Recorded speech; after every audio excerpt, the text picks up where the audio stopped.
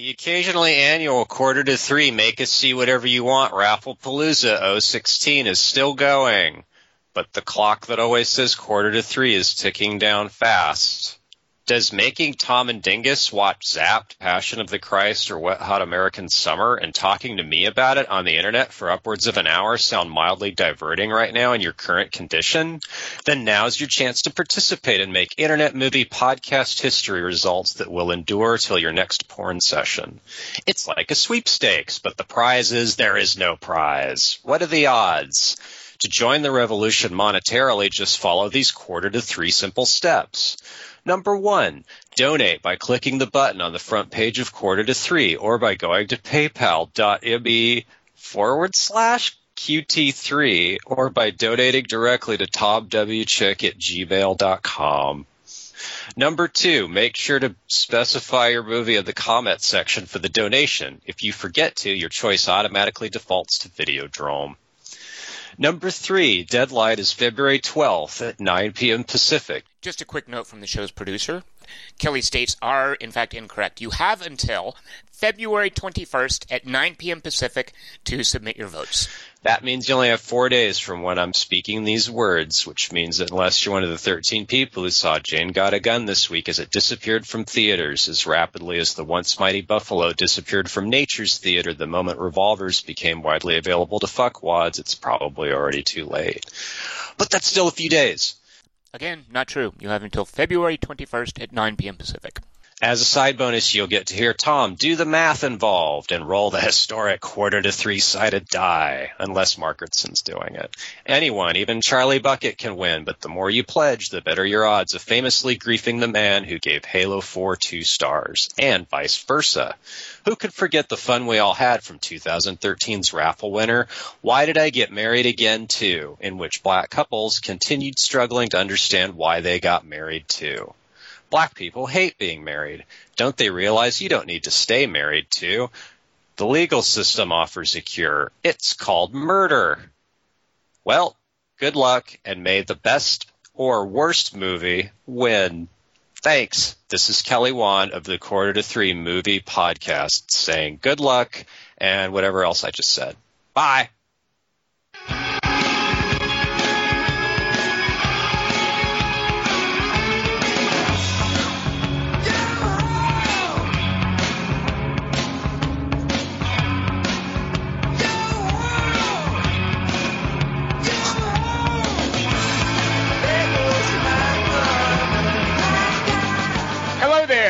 You are listening to the Quarter to Three Movie Podcast for Jane Got a Gun. My name is Tom Chick, and I am here with Christian Kruslasky. I'd like my gang name to be Spatula.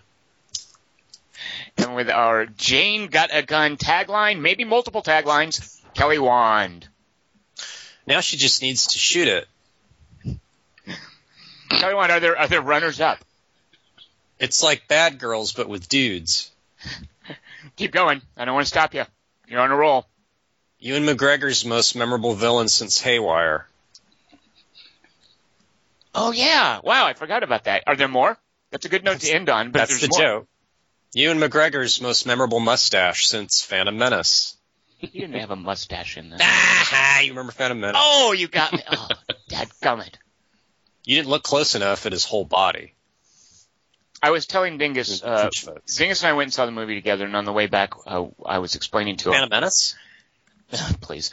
On the way back from Jane Got a Gun, I was explaining that I spent the first half of that movie trying to remember Ewan McGregor's name. Because do you ever, see someone and you're like, who is that? He looks familiar. And then you realize who it is, but because it looked like someone different, you can't think of their name. Yeah, I couldn't think of his name.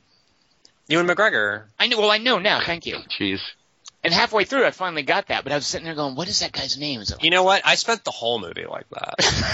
I'm not joking. I was like, I remember someone big's in this, and it's not Edgerton. It's obviously, but I couldn't recognize him. Yeah, it took me a while, and then I couldn't think of his name, and that took me a while. So I was actually pretty entertained for a large portion of this movie, at least. Trying to think of his name, that was entertainment. And we couldn't recognize Ewan McGregor, which is weird.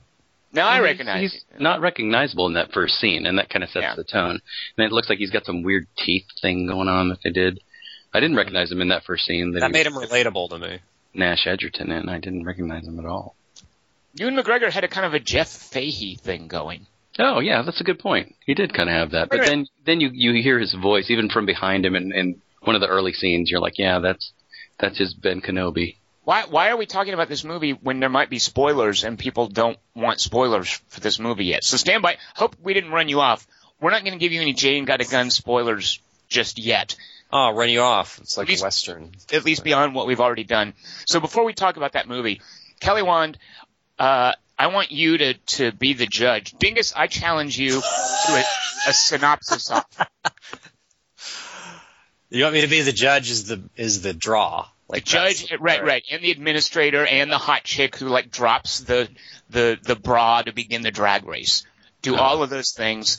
And the hot chick who carries the numbers between the boxing rounds. So everyone remembers. Yeah, right. That one too. What time it is. Exactly. All right, here we go. Round one. This is the movie. You're here. This is your hint. Okay. This is the movie that made me want to be a bunch of dust. Bunch of dust. Stardust Memories? Okay, if you guess, you're not allowed to guess anymore. Nope. I take that back then. Okay. I'm just kidding. You can guess repeatedly. Red Planet. I certainly hope. I will now begin to read the clue. In 1890s Wyoming, Meek's cut off. Sheriff James Averill attempts to protect immigrant farmers from wealthy cattle interests and also clashes with the hired gun, Nathan Champion, over the woman they both love. Both men find themselves questioning their roles in the furious conflict between wealthy landowners and European immigrants attempting Take my wagon. Giant. new lives on the American frontier, which culminates in a brutal pitched battle. I don't know Westerns. Dingus, What? it's all yours. I thought this would be an easy one for some reason. Grapes of Wrath. One of you. Gunfight at the OK Corral. High Noon. No, it's not High Noon. Even I know that. High Noon's more than just a Western. High Noon is a good movie. High Moon is awesome, though. High Moon I've not seen. That's the Jenna Jameson one. I don't know who that is. Who's that? But if I could bring the house down. It's the prequel to 3 O'Clock Moon. Calamity Jenna Jameson.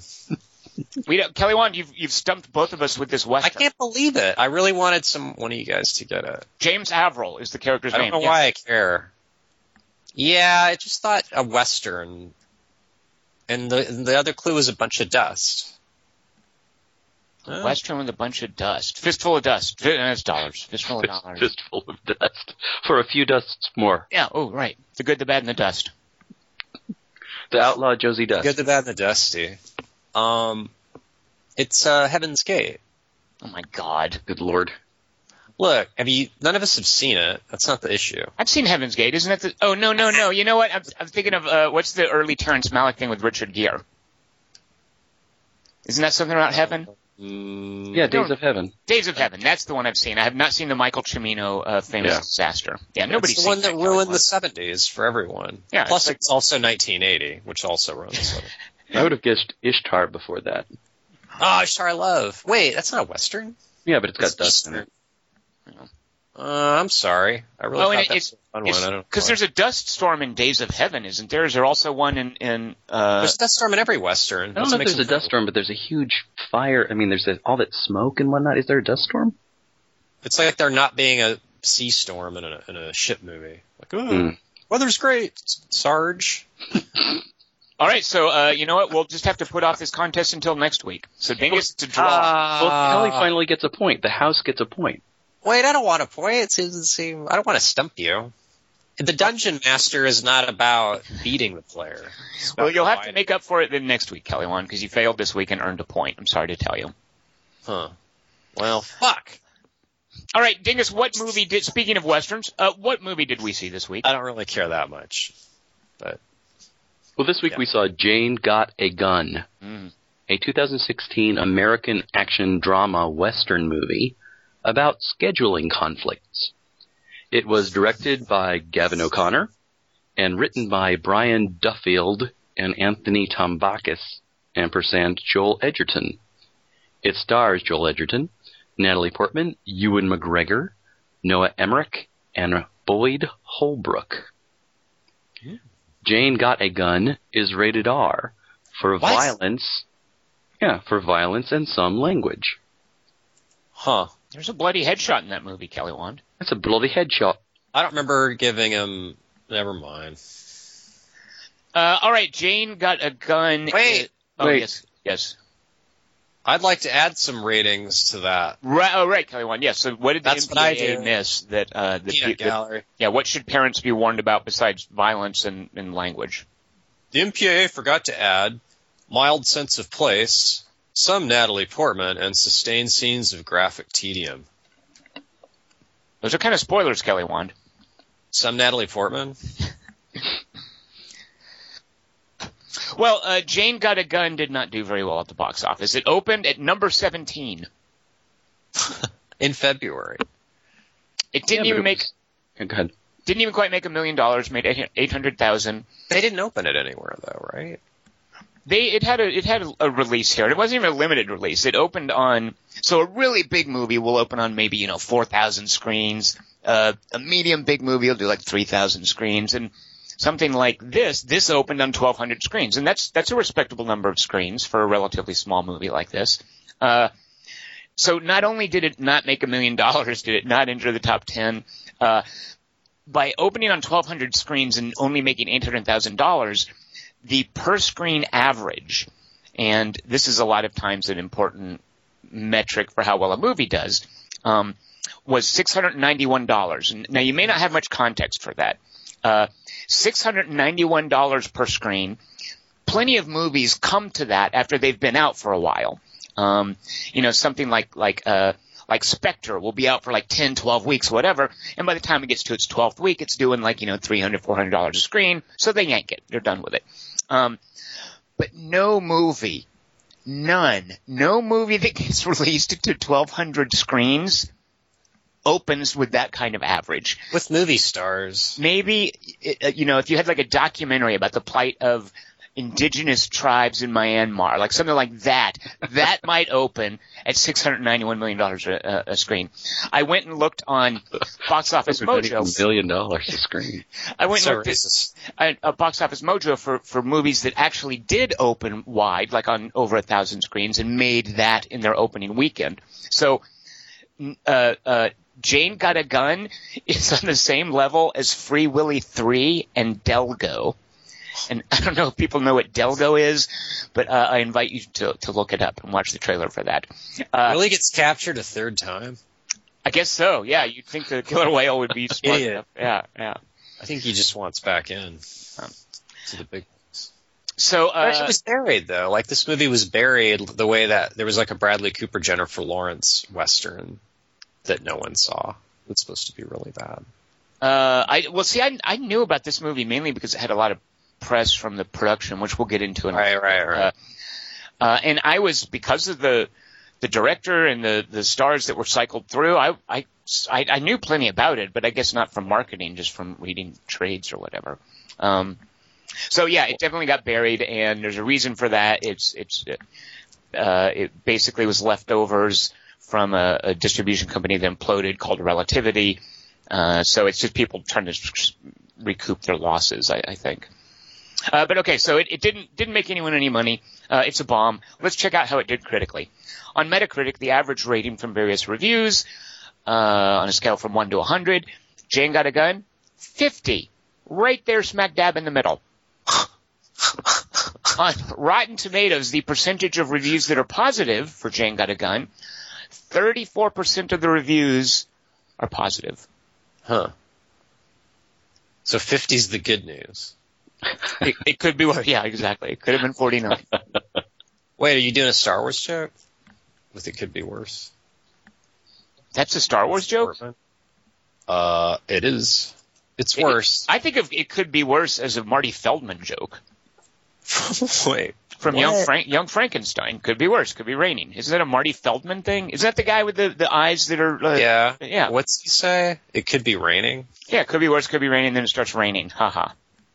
Come on, you guys are the Mel Brooks apologists here. I'm surprised you didn't know that. I think that's just me, but also, so Lucas stole from Young Frankenstein.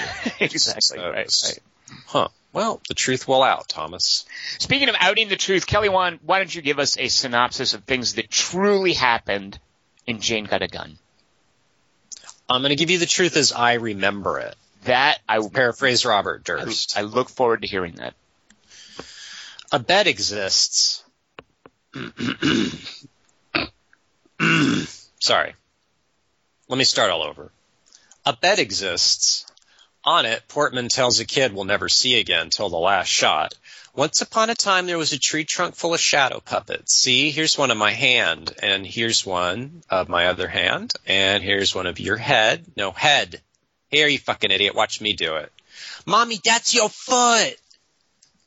Yeah, well, Mommy's a little too tired right now to stand. You get the idea. Anyway, there was also an upside-down tree under that tree, and it was full of peanut butter and unicycles. One day, they turned evil and caused a UFO to land safely. But also some other stuff happened.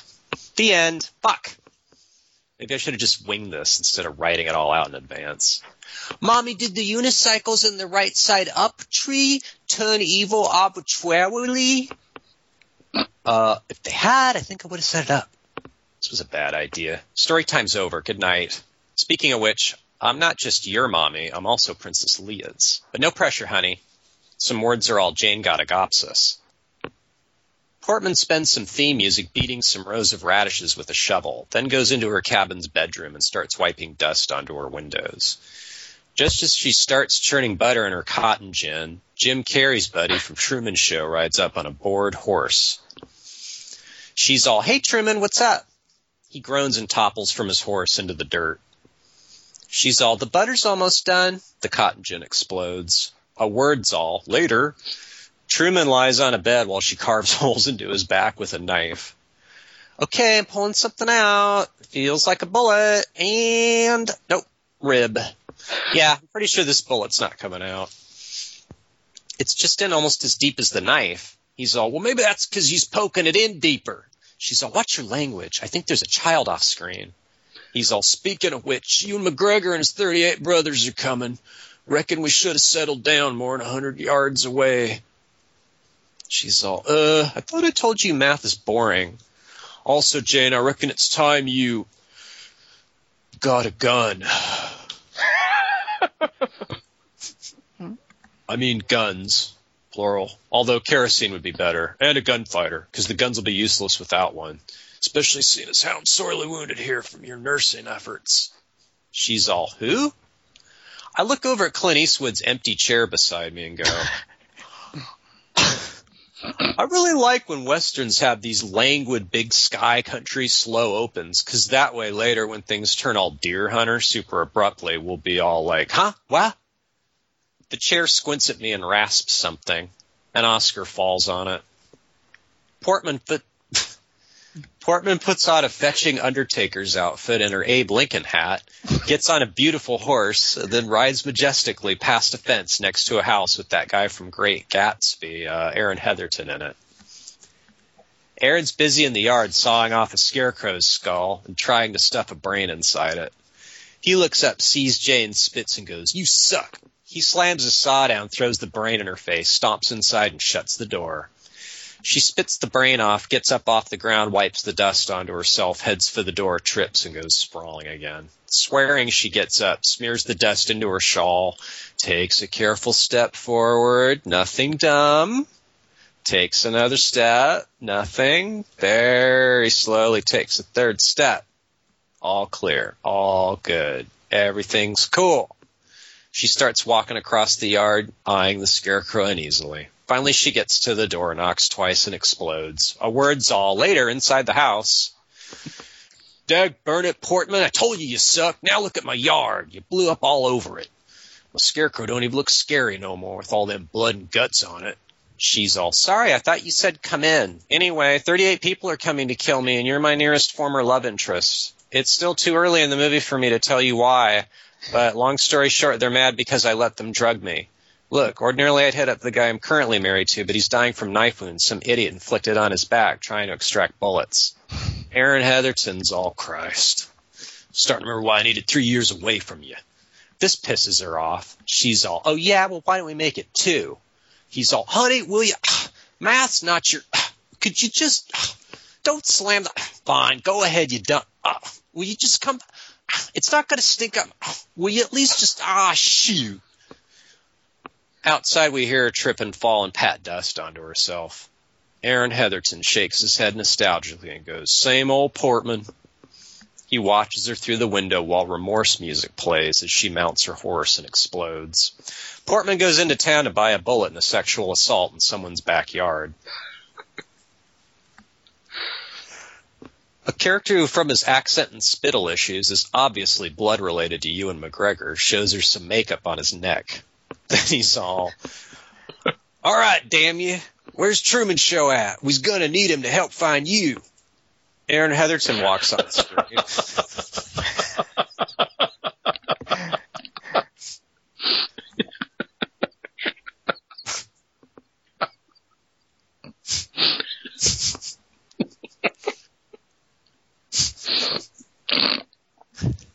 Sorry. No, I'm with you on that one. Aaron Heatherton walks on screen. I guess ignored by the treacherous shopkeeper. Everybody points guns at each other till Portman and Heatherton remember that it's a 2-on-1. As Portman and Heatherton stand over the net character's bullet-ridden corpse and vaguely look at each other, she's all, I guess you could call this a fight cute. Some music plays. Princess Leia leans over to me and goes, unlike me, Portman and McGregor didn't do much of significance after Star Wars. Compare that with my next project, which was Under the Rainbow. It was great to finally work with a strong script and hundreds of little people pawing at me not wearing Ewok costumes. Plus Chevy was on his usual hot streak. I nod dutifully, then look over at Bei Ling sitting on my other side and go, so are you boycotting the Oscars also?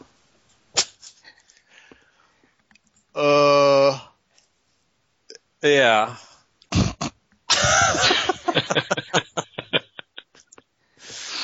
Before she could answer, Aaron Heatherton's teaching Portman how to shoot bottles. He shatters 10 bottles on 10 different stumps with 10 bullets, then hands the pistol to her and goes, now you try. No, what the fuck? Don't put it in your mouth. You aim that part. At the target. She fires. Inside the house, Truman screams in pain. Ow!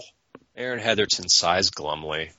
He's all, I can see now the movie title might have been meant ironically. I mean, good girl. Did you at least fill those jars with kerosene like I asked you? She's all, yeah, all 10 of them. I put them out here on these stumps. They stare at the 10 shattered bottles he just shot. She's all, fuck, sorry. Don't worry, I'll just go back to that same store as before and get more. The shopkeeper was real nice. Here, I'll empty out new jars before I leave. She picks up a red jar and pours out the contents all over Aaron Heatherton's pants. He's all, ugh, I hate this movie. Inside the house, Truman's all, hey, anybody seen my painkiller? It's in the red jar.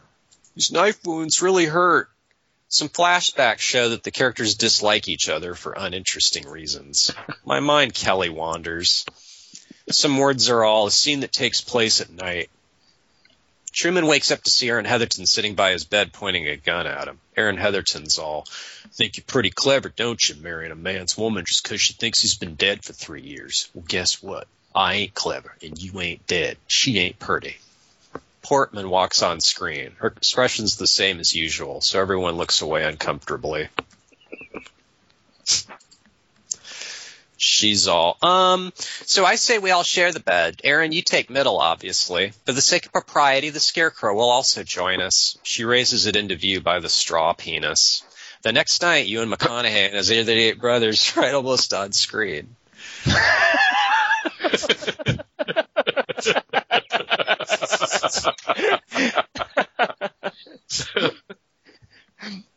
Almost on screen. Portman and Aaron Heatherton trick 37 of them by blowing them up or waiting for them to fall off the roof. This gets me thinking. I head out to the lobby and up to the projectionist booth and say to the projectionist, my name's Kelly. Hey, I know The Revenant's based on a real historical incident that actually happened to DiCaprio, but in Johnny Depp's Lone Ranger, when the horse saved Lone Ranger and Tano by getting on the roof somehow and just standing there, was that based on something that happened to DiCaprio? The projectionist is all, nicht spreche English bitte. I'm all, I knew it. I head back down to my seat, smiling triumphantly. This must be how cops feel when they hang someone. To celebrate, I tipped the nearest usher my empty popcorn bag. In the movie, Portman and Heatherton tricked the bad guys again by hiding in a fruit cellar and hoping they go away. After a while, Portman's all, fuck, we forgot to bring Truman down. When they climb back up, they look at Truman's bullet-riddled body on fire and then sigh at each other. Portman's all, oh well, at least we tried. Should we put bullets in our guns and start shooting back at the guys still left outside? Heatherton's all, no, I got a better idea. He takes off all his clothes, opens the door, goes, hopefully they're not watching the doors, and tiptoes off.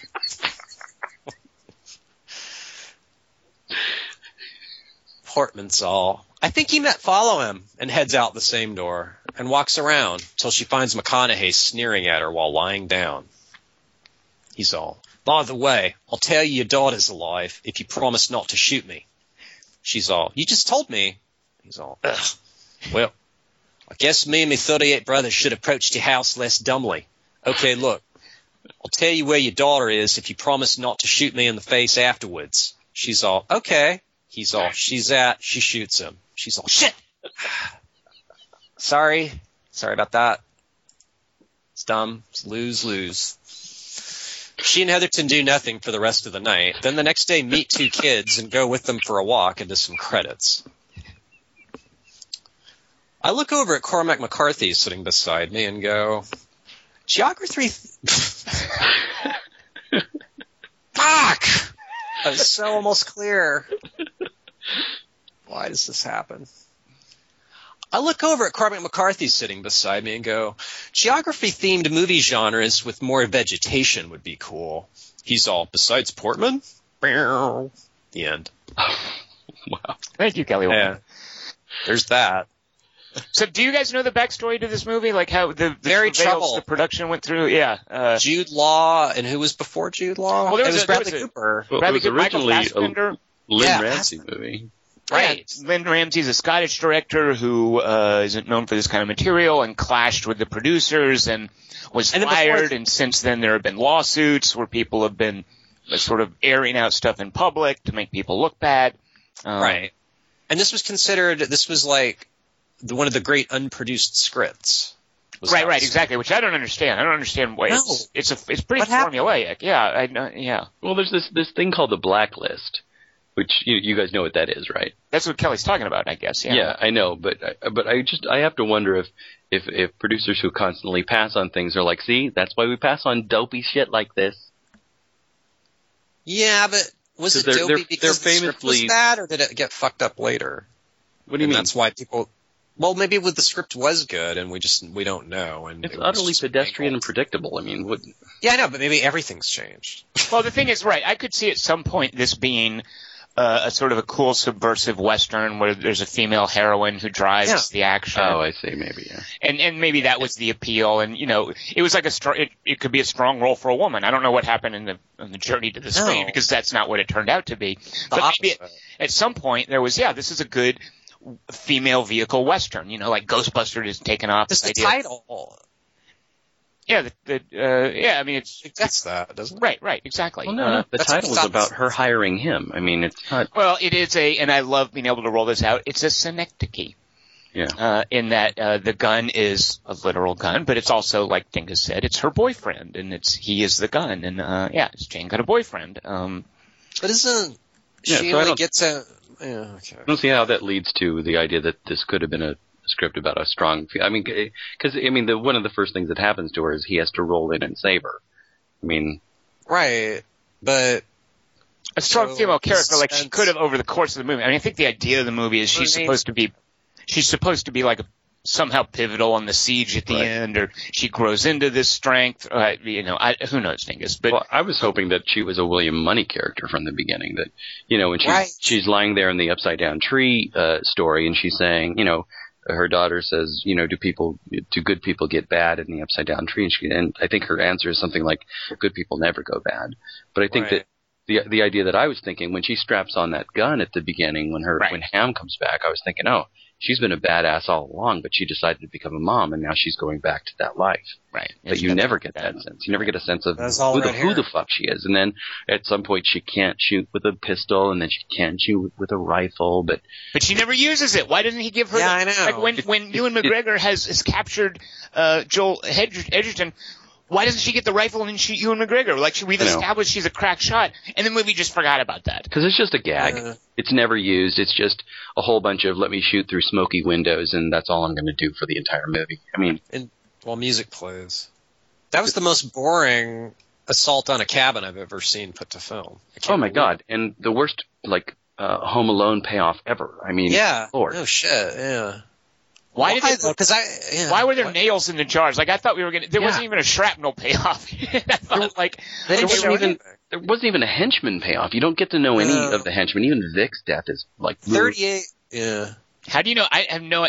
You already think it's know way more than me. There's a guy named Vic? Yeah, Vic's his right-hand man, sometimes his left-hand man. He's the guy who gives the joke about... he told me to take care of her, but I didn't know what that meant. Okay. And he gets shot at the end, because that's a great way to dispatch the right-hand man is just, I'll just shoot him and then have somebody walk up behind me. Yeah, the only ones I remember, I didn't know his name was Vic, are him and Tattoo Face. Like, those are the, two guys who, featured henchmen, I guess. Yeah. Right. And then there's a guy with stuff carved in his forehead. Oh, that's who I thought you were talking about. Oh, that's Vic. Yeah, that's Vic. You're right. Right. The guy who can't keep his mouth shut. Right. By taking care of her, he meant put the kid's shoe in the creek. So for no reason. Kelly, Emmerich will find it. He's got a weird sense of humor like you. What? That's an excellent point, though. Is the movie? Yeah. Why did she see a shoe in the creek if a child wasn't drowned in the creek? Like, did the movie at some point decide, you know what, we're not going to kill the kid? Let's change that part. So. But they'd already shot the shoe in the creek or something, or they wanted them to think the kid was dead. But then why? That's the most unsatisfying survival of a child I've ever seen on movies. Well, if they want her to think that she crawled under the dumpster, dingus. Because see, Kelly, they don't want her. If they want her to think the kid is dead, they would have told her. Like she finds out by Noah Emmerich saying eventually to rescue her. Yeah, he doesn't even say anything. He just gives that sad. Yeah, they don't engineer her finding out. There's a shoe in the lake that she recognizes as her daughter's shoe. It's like the opposite of a Bechdel test. What? You heard me. Yeah. Say it right. But also, it's Portman. You go, oh, Portman's going to be because remember how frail she seemed in Black Swan. Like, that's what she does really well. And then it's like, oh, it's going to be Attack of the Clones. Kelly, are you telling me that Princess Amidala was frail? Oh. At the end, yeah. Yeah, the shoe is utterly dumb. There's no reason for it to be an accident because he can't run through the forest to find a shoe floating in. And why was he gone for 3 years, Edgerton? I got that. They did establish he was he was in the Civil War. Hello. Well, he was not in the Civil War. He was captured. He was in a rebel.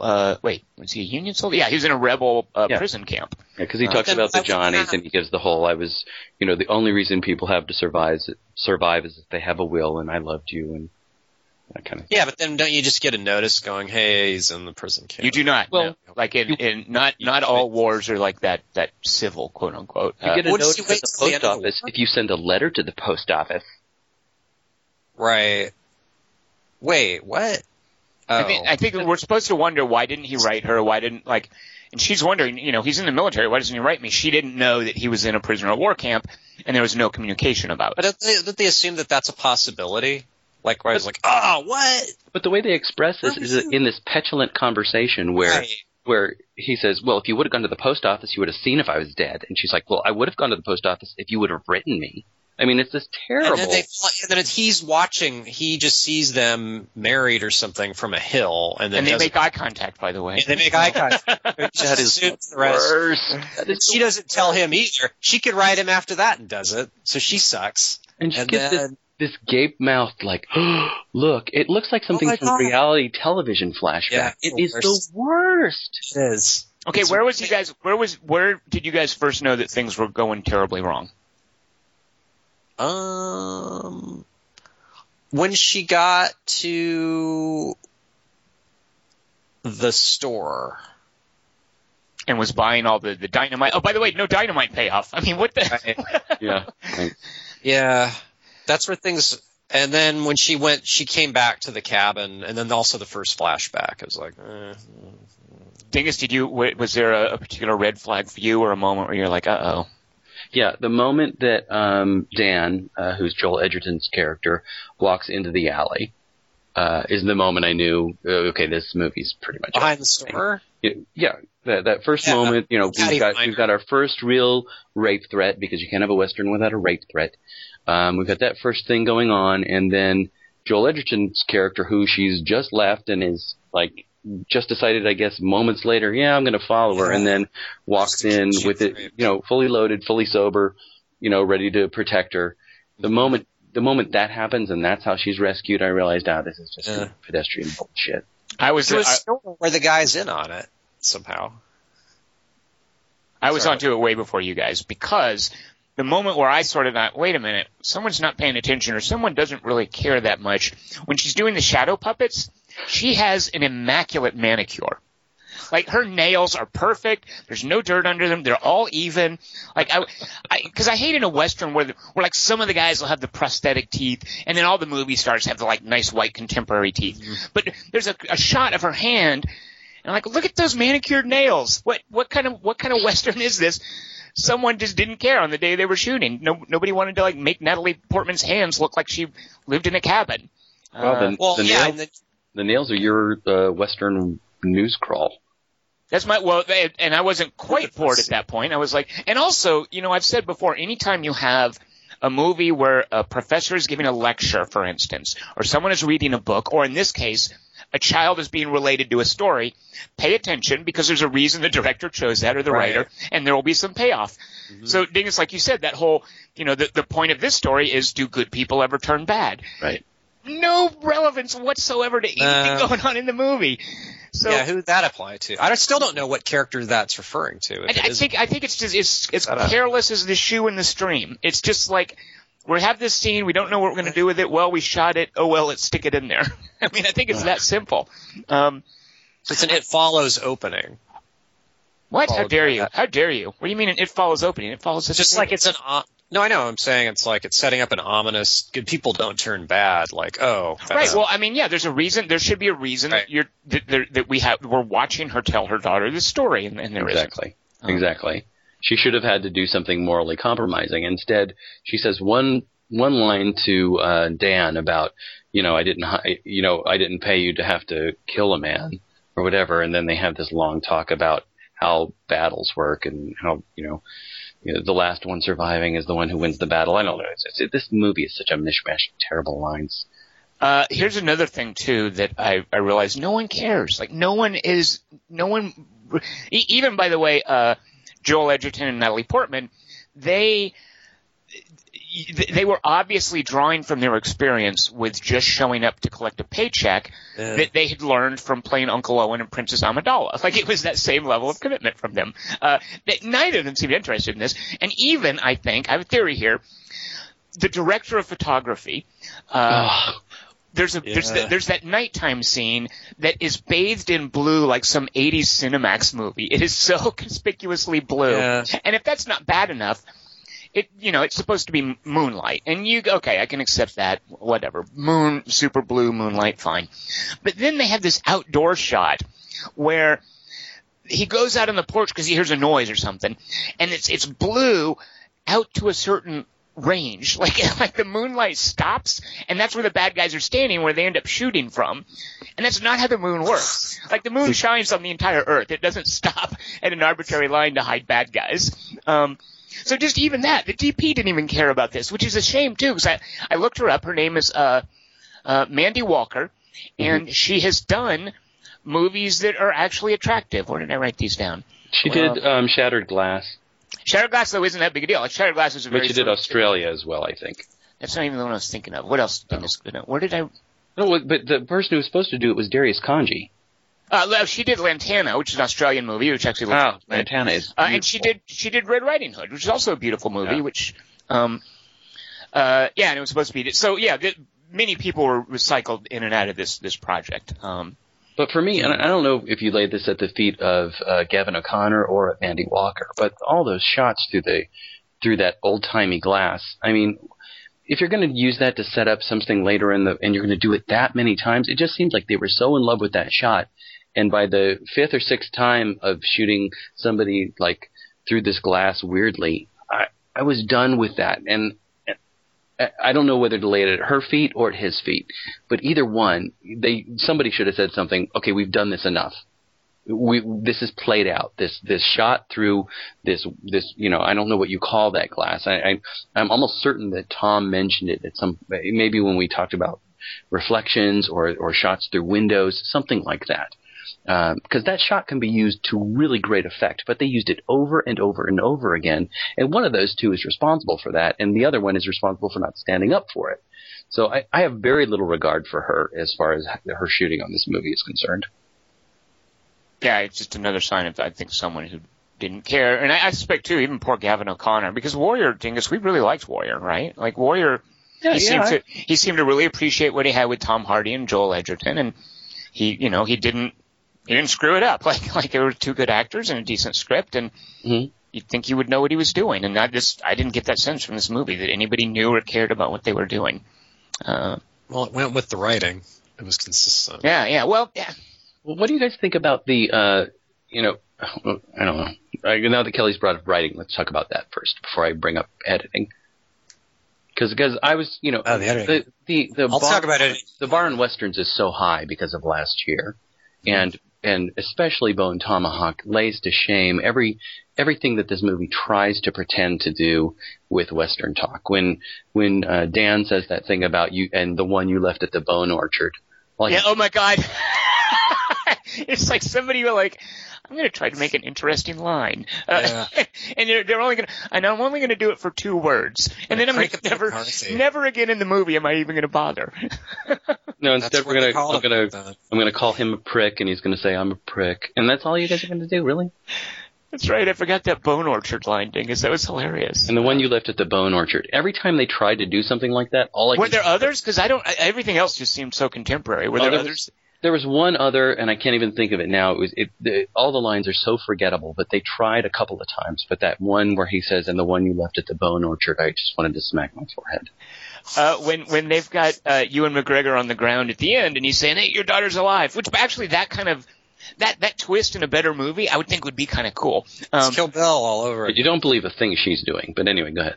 But so she's got him, the gun pointed at him, he's on the ground, and I think he realizes that he's going to get killed anyway. And he says to her, she's where everybody misses you. And I remember hearing that line and thinking, in heaven? Like, what she was there for is he just saying that he killed her? Like, even that line where she's supposed to then figure out the brothel or whatever. Right. But I heard that line, I was like, wait, does that mean he killed her? Like, it was just that imprecise. Why would he say? Yeah. Why is he taunting her when she's holding a gun on? Bad guys really need to learn to wise up when it's the end of the movie and they've really even pissed off. Yeah, and it's the title of the movie. But, go ahead, Kelly. Just, is Portman a good actress? I mean, I know she won I liked Black Swan a lot, but yeah, she can be. I mean, she was, even the what's the guy that made fun of the Garden State role where, it's like there's that typical, like, the magical pixie chick who, helps the nerd get in touch with his inner self. There was some critic who coined this term, like, it was a perfect term for characters like what she plays in Garden State. Like, it was something like magical pixie or whatever. But I quite liked her in Garden State. She was really fun to watch. And of course, Black Swan. She was my favorite performance that year. And I think she can do that. But there's a couple scenes in here that are flat out embarrassing. Yeah, I never remember thinking anything bad about her talent like I did in this movie. Like, what are you doing? Well, is it just everything? You, Kelly, are usually pretty forgiving of actors. That's what I'm saying. So I'm surprised that Jane got a gun where normally the writing go, well, it's just like Michael Fassbender, I don't put on the hook for Prometheus. But like in this, I'm like, even as bad as this is, like the look she's giving, like some scenes hinge entirely on an expression she's making, and it's completely the wrong expression for the scene, including the crucial one at the end, and it just happens over and over throughout the movie. And I'm like, and I suspect part of that gets to what Dingus wants to talk about with editing, right? And it's like a lot of that is editing will make a performance, and it'll also scuttle one. Yeah. The editing's awful. Well, what I'm specifically wanting to ask you guys is, I mean, you know how I feel about this, 48 hours earlier thing. So we get to a point in this movie, of course, where we go 7 years earlier. I don't even think it was that, Dingus. It was like sprinkled through with flashbacks. Like I think it was supposed to be some current stories rather than this cheap narrative. Hey, we don't have anything interesting for you, so we're going to show you the good part, then we're going to back up. Right. I mean, I think it was supposed to be like a, reminiscence scenes. Well, I understand that, but I'm wondering how you guys feel about that editing structure for this particular movie, going 7 years, 5 years, 7 years, whatever. How do you feel it works here as far as the structure is concerned? Yeah, I mean the movie's terrible, but I think it can work in a good movie where you're filling in the blanks about character motivations that you can understand, and that's why I can say Memento. Memento like plays with this whole back and forth with narrative, but this could have been maybe in the script. This woman who thought she had been abandoned by a guy who went off to war, and we don't know why they didn't get together, but over the course of the story, through flashbacks, we find out it's because he was in a rebel prisoner of war camp. And I can see making a decent story with discrete flashbacks dropped into certain places. So if this movie hadn't been a mess, I mean, I wouldn't have necessarily objected to that. But I think the problem thing is it was just nothing was done well in this movie. Oh, okay. And I'm trying to think, like, are there other, like, what's another movie where blanks are filled in over the course of the movie by flashbacks? And actually, Kelly Wand, Memento is a good example, but Memento is so bold with its narrative jumps, I think. Well, I'm trying to think of ones where the last flashback makes you go, and then everything else clicks or something. Right. But it's supposed to affect your take on what you're watching that's taking place in the present, and in this, there's no point to any of it. I think of English Patient, but they're not really flashbacks. There's concurrent. No, that's good. There's separate stories, and one is further back in time, and Juliette Binoche is the nurse, of course. But I think of English Patient as that. Who is his patient, and what do you find out about him, and what's his motivation? Very happened, good, yeah. Like that's a similar structure, but English Patient I think is a great movie. And it shows you the right moments. And in this, it's more it's just that you're asking more questions. Like, wait, why didn't he? What's going on at the war camp? How come he can't write the letter? Like, I like that you think it's a work camp. There's actually a fairly decent movie. There's a fairly decent movie, and it might be a made-for-TV thing. And the only actor I remember from it is Tom Wilson the guy that played Biff in Back to the Future? Yeah. So there's a movie about a rebel prisoner of war camp. I wish I could think of the name. During the Civil War, and it's like a Andersonville? Stalag 13. Oh, is that what it is, Kelly Wand? I don't know. I'm just saying the names. Because it might be the name of the war camp. It might be the name of the camp. Biff suddenly reminds me of Noah Emmerich. Oh yeah, very good. They definitely have. Yeah. And I like Noah Emmerich, by the way. Like I like how he looks like a normal guy. He doesn't look like a movie star, and I like that about him a lot. And he's got. I love that bit of casting. I definitely do. And I know him from a few things, but I just saw him on this television series on Netflix called Master of None, and he's really good in that. Yeah. He's really funny, and I think it was really a bold choice to have him do that. And when he shows up at the camp at the house, and she's doing the surgery on him, and saying, "Is that guy? That's that guy. That's the guy they chose. That's really cool." Yeah, I love how his skin is like pockmarked and he looks like a weathered guy. And I don't know if you know this, Dingus, you guys probably do, but that is the role that Joel Edgerton was supposed to play when they had like a big money actor like Michael Fassbender or Jude Law in the other part. And then when they had troubles with that role, they just booted Joel Edgerton into the spot for the male lead.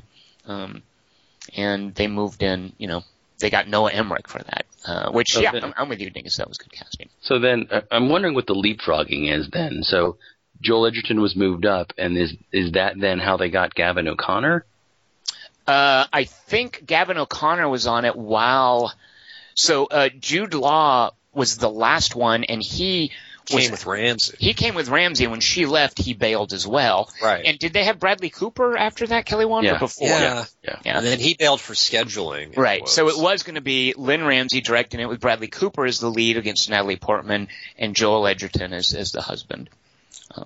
Well, all of them, when you read the production notes, I mean, it's always scheduling conflicts. Everybody's, it was scheduling conflicts because of Days of Future Past or whatever. But I think sometimes like scheduling conflict is a euphemism for get me out of this. Yeah, I need to spend more time with my family. Right, exactly. Yeah. Because, hiking the Appalachian Trail of movie star contracts. Yeah. I have a really intense production schedule on Joy coming up. Bradley Cooper. Right, yeah, I've got to do my scene. Yeah, I've got 6 lines. So I don't know about you guys, but man, I had a hard time coming up with an under. What are you going to do with something like this? I know. That's the fun part of over-unders. One of them is always impossible. I went for Young Guns. Because that's a good one. Of 1 or 2. And otherwise, no, the first one. Because of a movie that takes itself too seriously and shouldn't. Okay, that works. But Young Guns was Young Guns like what? That sounds like something that might be like some fun '80s throwback thing to watch. Is Young Guns really like that bad? I have no idea. I have no idea if it really? Because I just kind of was looking for. At first, I was trying to look outside the box and not, let me just think of things that aren't westerns. That's a good Young Guns joke. I remember loving Young Guns, but mainly because the girls I hung out with high school just loved that group of people because of Breakfast Club. A lot of those dudes wound up on Young Guns. But yeah, I just chose it because of the taking itself too seriously thing. Well, all I could do for an under is that movie that I've talked about before called Summer Love, which is this absolutely nonsensical, you could almost say surrealist, Polish Western in which, Val Kilmer, he's a corpse throughout the movie, he has no lines, and Carol Rodan, lights his head on fire to staunch a scalp wound. Like, those are the notable things about Summer Love. Otherwise, it's still interested. So you're choosing movies where they cauterize wounds with gunpowder. With gunpowder, right. And then the over, of course, Revenant. No, I mean, I'm thinking of a Western that I'm watching and going, why am I watching this? This makes no sense. This is terrible.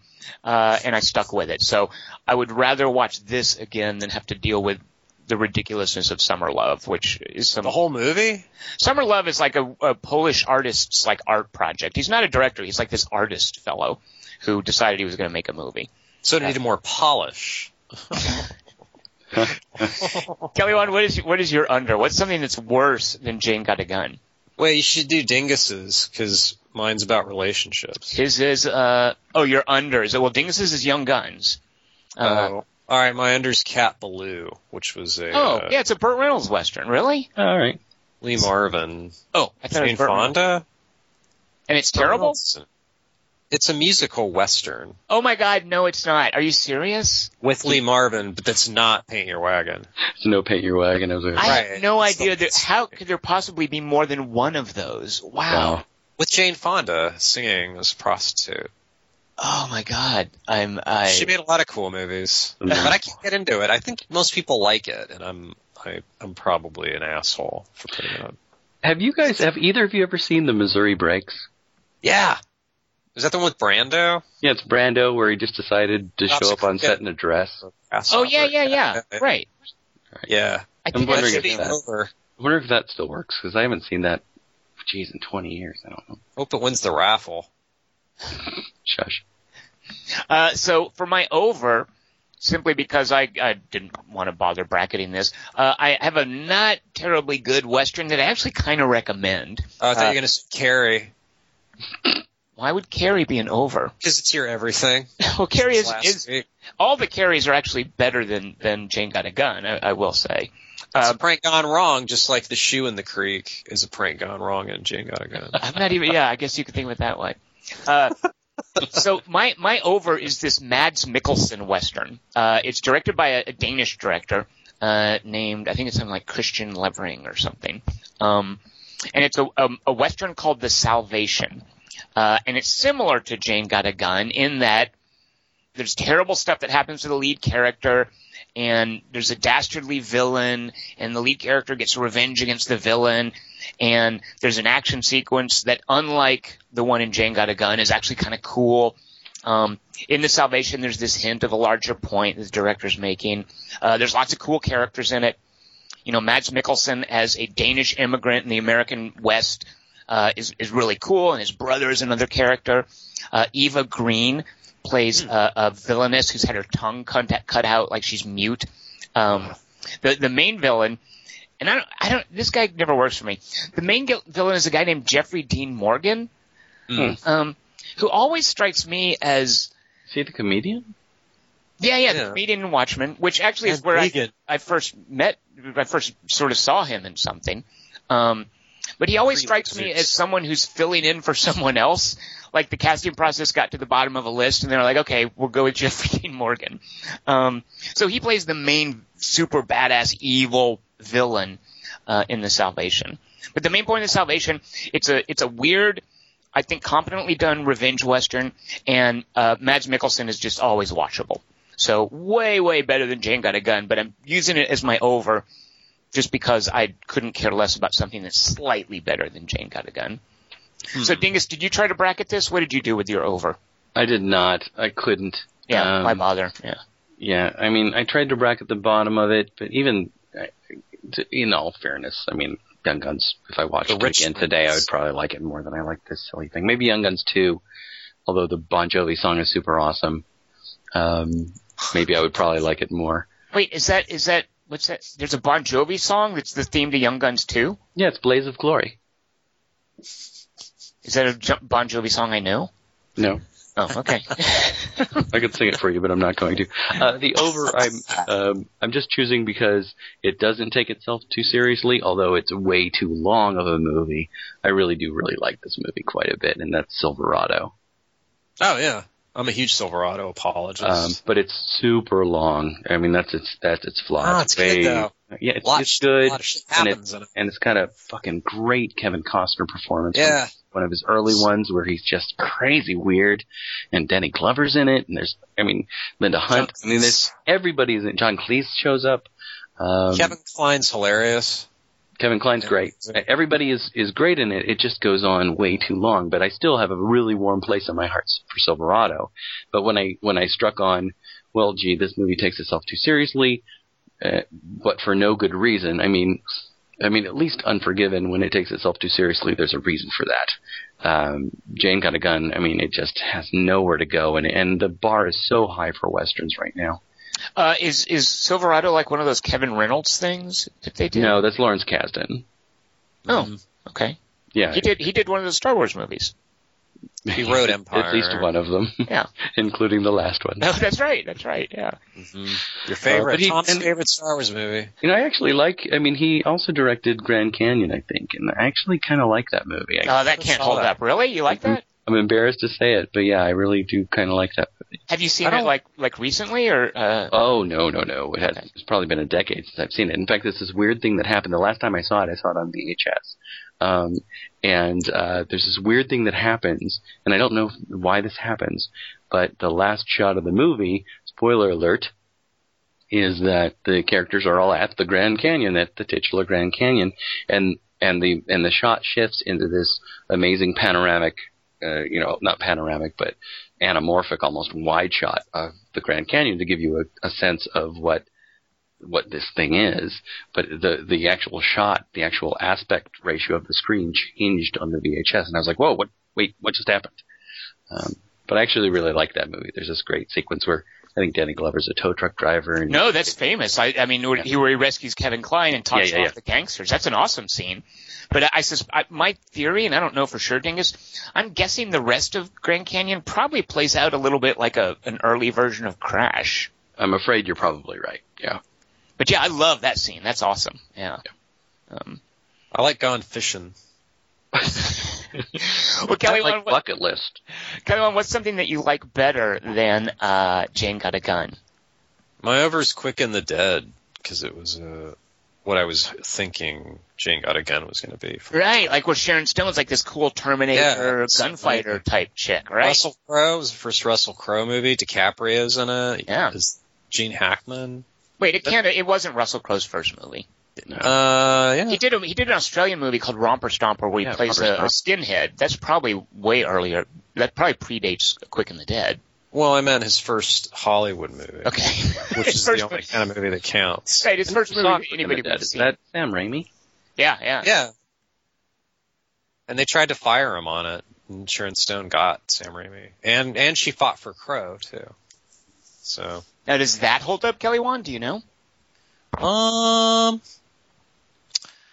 call mine a 6-shooter because the first 5 are always blanks. 1, 2, 3, not only I'm caught between counting 1, 2, 3, feet apart, never free, getting down with 3 feet, everybody loves ocean. Is that fantastic? What does that say? That works. Oh, look, Kelly Wand, that's just gratuitous. What? I mean, that's what I meant. Kelly Wand, did you see anything, Kelly Wand, in Jane Got a Gun that could be called the German?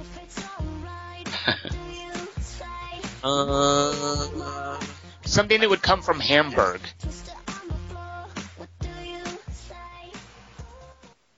The bottles? The telescope. Wasn't it called the German in Bone Tomahawk, Dingus? Yeah. Yeah, definitely. Yeah. I got that part of the reference, but then I thought maybe somebody called something else the German in this. Matthew Fox's telescope, he referred to as the German, and there's the point where Richard Jenkins wants to use it, and Matthew Fox is like, okay, if you break it, are you going to go to Hamburg and get me a new one? So when the guy pulls out his little telescope in Jane Got a Gun, I was like, remember how good Bone Tomahawk was? That should be the name of this movie. It's great, the payoff for that little telescope they get in this movie, too. It's great. Wait, what is it? Because he takes it and uses it later? No. What's the payoff? There's no payoff. Oh. Exactly, Dingus. That's the best payoff of all. All right, let's do a 3x3. This is, I'm not sure what I was thinking. I'm not even entirely sure how to phrase this. I would have actually put it a 3x3 of scenes where people get wet. But who knows where that... Oh, like Helen Lutz. Oh, God, you can't say that to Kelly. Exactly, right, Dingus. I didn't want to open that particular door and see what happened. Yeah. So basically, these are scenes where there is a metaphorical baptism or immersion of some sort. And it has to be a metaphor because, you know, it can't just be Kellen Lutz dog paddling through the water in the Hercules movie. It needs to somehow suggest something. That's a metaphor, though. For what? Dog paddling? He's a dog. Yeah. If it's a metaphor for dog paddling, Kelly Wand, it's not a metaphor. He's actually dog condition and the canine condition convergent. And he's peeing at the same time. So is that one of your picks, or are you trying to justify why that would be one of your It's Grown-Ups, Grown-Ups 2. Oh my God, Dingus, those are awesome. The guy lands on David Spader, and the frat boys are like, oh, he landed right on that old lady. That's a great bit from the trailer. It's James Spader, David Spade. God! Oh, thank you, Kelly Wand. Get it right! Glad somebody knows that on this podcast. Fuck! Let's see. Next week's 3x3 is Mine. Yes. So, Dingus, start us off with your third favorite. I'm just going to say baptism or immersion. I don't know how else to put it. All right. Well, that's what I went for because I have plenty of picks for somebody gets wet. But I made sure these were all immersions. By the way, real quick, Dingus. Oh, you know what? Never mind, because Kelly might actually use this. Go ahead, Dingus. All right. So here's a quote from it. What's going on up there? Here's another quote from it. Give him the kick. What? Dunk him. Dodgeball? Give him Yellow the Submarine. Give him the kick. Come on. Is this a waterboarding scene? And now give him the kick. It's from Inception. Oh. See what he did, Kelly Wand. So from the first sequence, what they call it when they have to get somebody out of the dream state is giving him the kick, which means that he gets tilted over past a certain point. And in the first dream sequence, or the first dream within a dream sequence, when they're in that weird hotel room in Indonesia or wherever they are, the moment that I really love as far as an immersion that feels like a baptism scene is that moment where they all realize, okay, this is all falling apart. Of course, we don't realize at that point, but we will realize that this is a dream within a dream. And they decide, okay, we're abandoning this.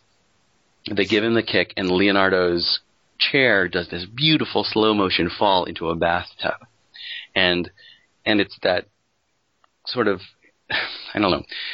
I grew up in a religion where when you get baptized, this kind of immersion happens, where you go into a tub in the back of the church, or actually not in the back of the church, in the front of the church. There's this little vestibule area where there's an actual tub up there.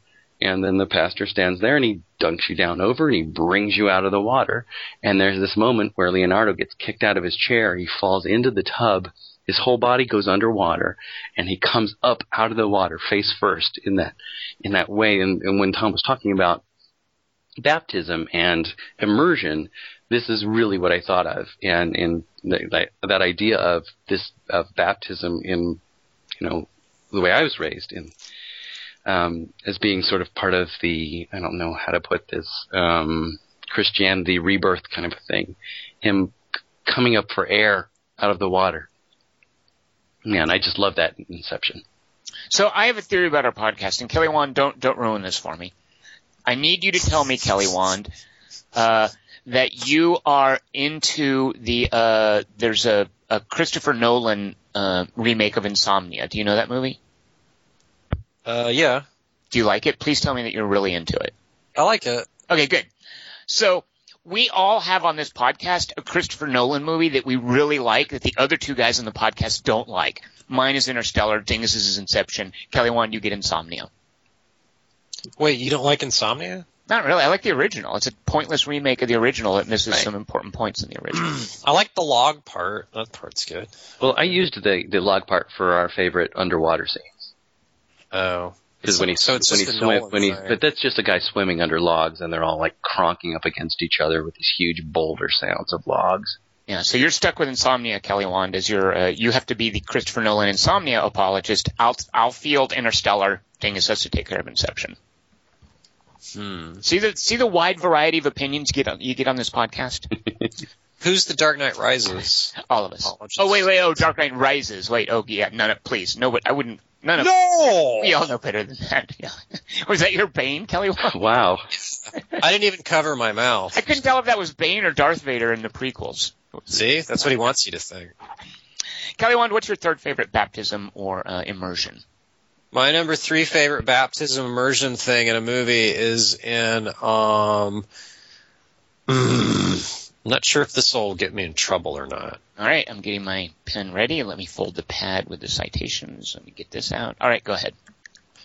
I hate to ruin the end of this movie, too, so I'll try to be as vague as possible. Oh, okay, there might be trouble here. Go ahead. I've got my hand on my holster, that little thing that unsnaps.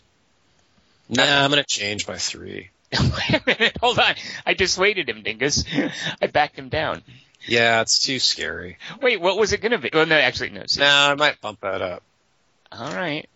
Okay, so my new number 3 is the film, another Ewan McGregor movie called Trainspotting, when Ewan McGregor goes to the worst toilet in Scotland to get his stash out, and he has to he sticks his arm in, and then he just crawls into the toilet completely, and he's covered in poo.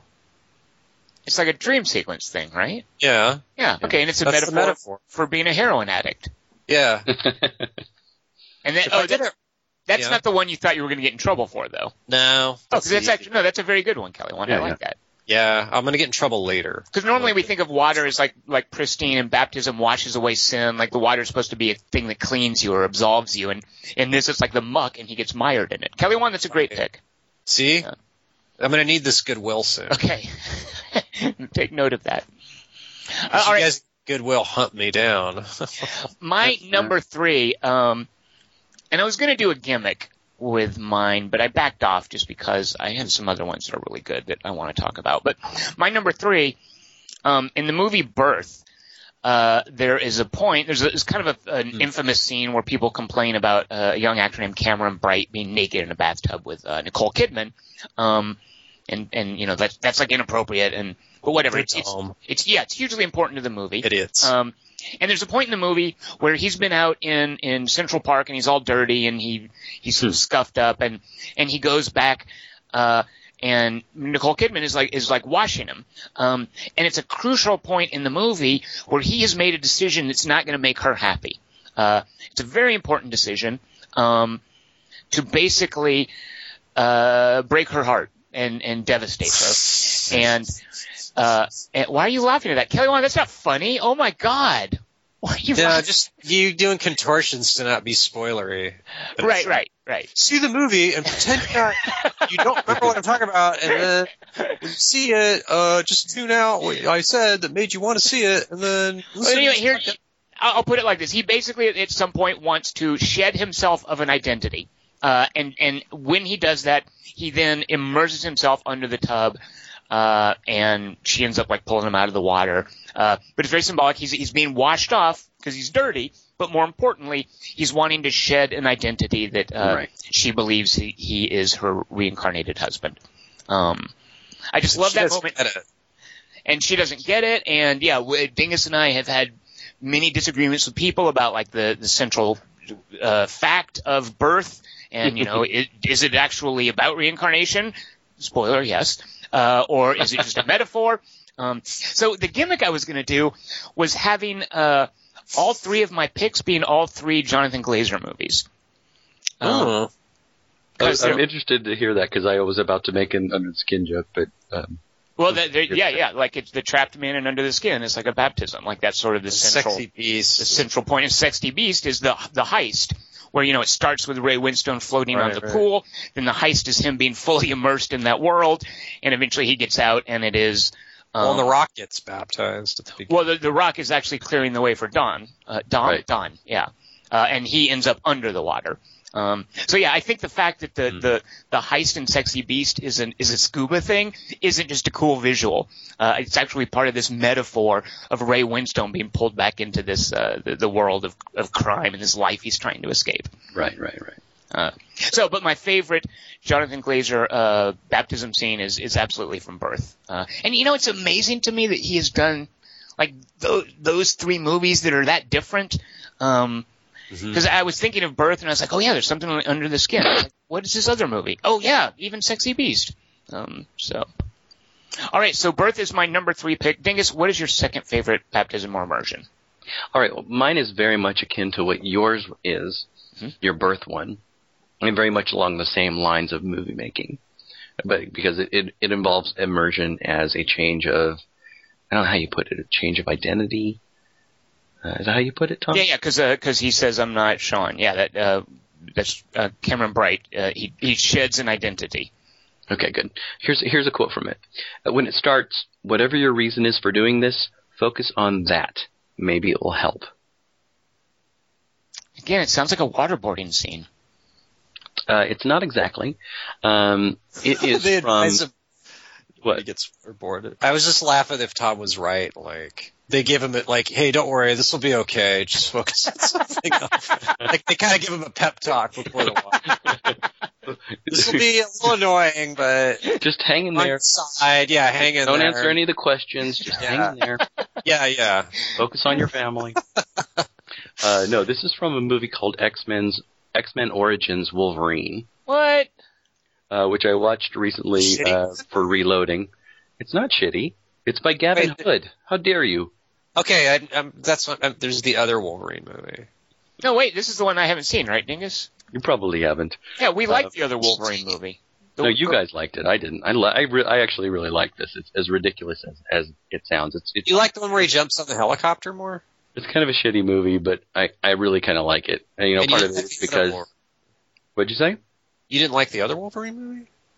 The one that we saw with the big samurai dude. Yeah. Yeah, I didn't care for that. I I famously got mad at that movie because the rest of the X-Men don't show up, and everybody told me I watched it wrong. But X-Men Origins Wolverine, as crappy a movie as it is, called the X-Men. I really do like it quite a bit. But this is the movie that actually shows that sequence where he gets put down in the tank by Danny Huston. Danny Huston's character, who makes a deal with him saying, this is what I'm going to do. I'm going to bond adamantine to your skeleton, and you're the only one that can do this. So here we go. And Wolverine wants to get revenge, so he agrees to do this. And that this moment that I'm referencing in my quote is the moment right before he goes down into the tank, where she says to him, when it starts, whatever your reason for doing this is focus on that. And he goes, "Oh, well, I've been through worse." And she does this great line where she goes, "No, you haven't." And then the shot is from overhead, and you see him being immersed in that tank. And then you have this long sequence where, Danny Houston talks about the fact that he cannot be anesthetized because it doesn't work on him, and why they did it with him. And eventually, after all the adamantium has been put into his skeleton, his heart rate goes so high that it flatlines and they think he's died. Of course, him being Wolverine eventually comes back, and then he emerges from the tank, this new creature. But before he goes down, and this is why partly I was joking, Tom, when I talked about equating it to your pick with birth, but right before he goes down into the tank, he says, he basically says he wants a new pair of dog tags, and he wants the name Wolverine put on them. So he's going down into the tank, but he's emerging as the Wolverine. That's when he emerges as this new identity, this new character, and his memory is being wiped as well. Is all this canon? In the comics, he kills all those people at the facility, which they didn't do in the movie, which was, I thought, going to be the whole point of the movie. But wait, does this go in with Weapon X? Does this go in with the other movie where he was in World War II? Like, how does that work? Well, yeah. Well, actually, the way it works is that Danny Houston's character is the guy who it was actually Vietnam, where he was leading all of these guys through all of these conflicts and shepherding all these soldiers, and then creating this force of mutants, but collecting their DNA in order to create Weapon X, which he said was Wolverine, but he really then wanted to harvest Wolverine's DNA to make Weapon 11, which would be Ryan Reynolds' character. Honey, I'll handle this. You see, in World War II, Logan's skull was still bone, not adamantium yet, but he still had his healing factor. But he had, like, the bone claws. And right. The adamantium came later, and that's what Dingus is referring to. But you can't merge the comics and the movies. I'm talking about a movie here. So you can talk about comic canon all you want. Dingus, what he's saying is, because I remember he had different claws. Like, that is... Like, the movies did try to honor that. He was a super healing guy with, like, bone 70s. Claws. Yeah, and right before this happens, his claws have been sheared off by his brother at the train tracks. His brother? Who's his brother? Sabretooth. Played by? Sabretooth. We have Schreiber. There you go. See, actually, Kelly Wand, he's making me want to see the movie, so. Joke's on you. Anyway, he emerges from the tank in that classic way, and he's being reborn as Wolverine at this moment. So he's been immersed in the water. He deals with that whole thing, and then he bursts out of the water. Thing is, who is Gavin Hood? Why do I know that name? I'm thinking Gavin O'Connor from the movie. You know Gavin Hood from a little movie called Ender's Game. Ew. See? Now I don't want to see one. Anything else? Can you do better than that, Dingus? I cannot. Ouch. Dingus, wow. See, there's a Cameron Bright connection. What's the Cameron Bright connection? Are you thinking Birth and Ender's Game. Cameron Bright wasn't in Ender's Game, was he? Hey, it was. He was Ender. No. Oh, my God, Kelly, you're Asa Butterfield or Butterworth or something. Yeah. Cameron Bright was he was in the Ratner. He was an X-Man. No, he was in the Ratner X-Men. He was in X-Men 3. That's what I'm saying. He was an X-Man. He was an X-Man, a mutant guy with powers, right? Like, wasn't he? Right, he was Leech, I think. Ew. That's a terrible X-Man to be. Well, because he takes the powers away from other X-Men. No, that's Rogue. Like when Beast comes near him, Beast's hand becomes a real hand. Thing is, if we're all X-Men, you have to be Slug. I want to be Needle Dick. Well, Kelly, what you can be is the guy who tells me his number 2 pick for baptism or immersion. What? What a transition. Fuck. All right. To keep it fun, you have to explain the metaphor of my choice. Wait a minute. That's your job. No. Yeah. What? All right. We'll see if we can. Is this where you're worried about getting in trouble? No. This is another easy one. This is such a great contest, so now I don't have to think about my 3x3s anymore. I'll just make it a contest for you guys to explain them. Right, throw out a pick and then see if somebody can justify it. Well, no, because Tom did my number 3, but he did it faster and better than I would have done it. So. Oh, you were going to choose Birth? No.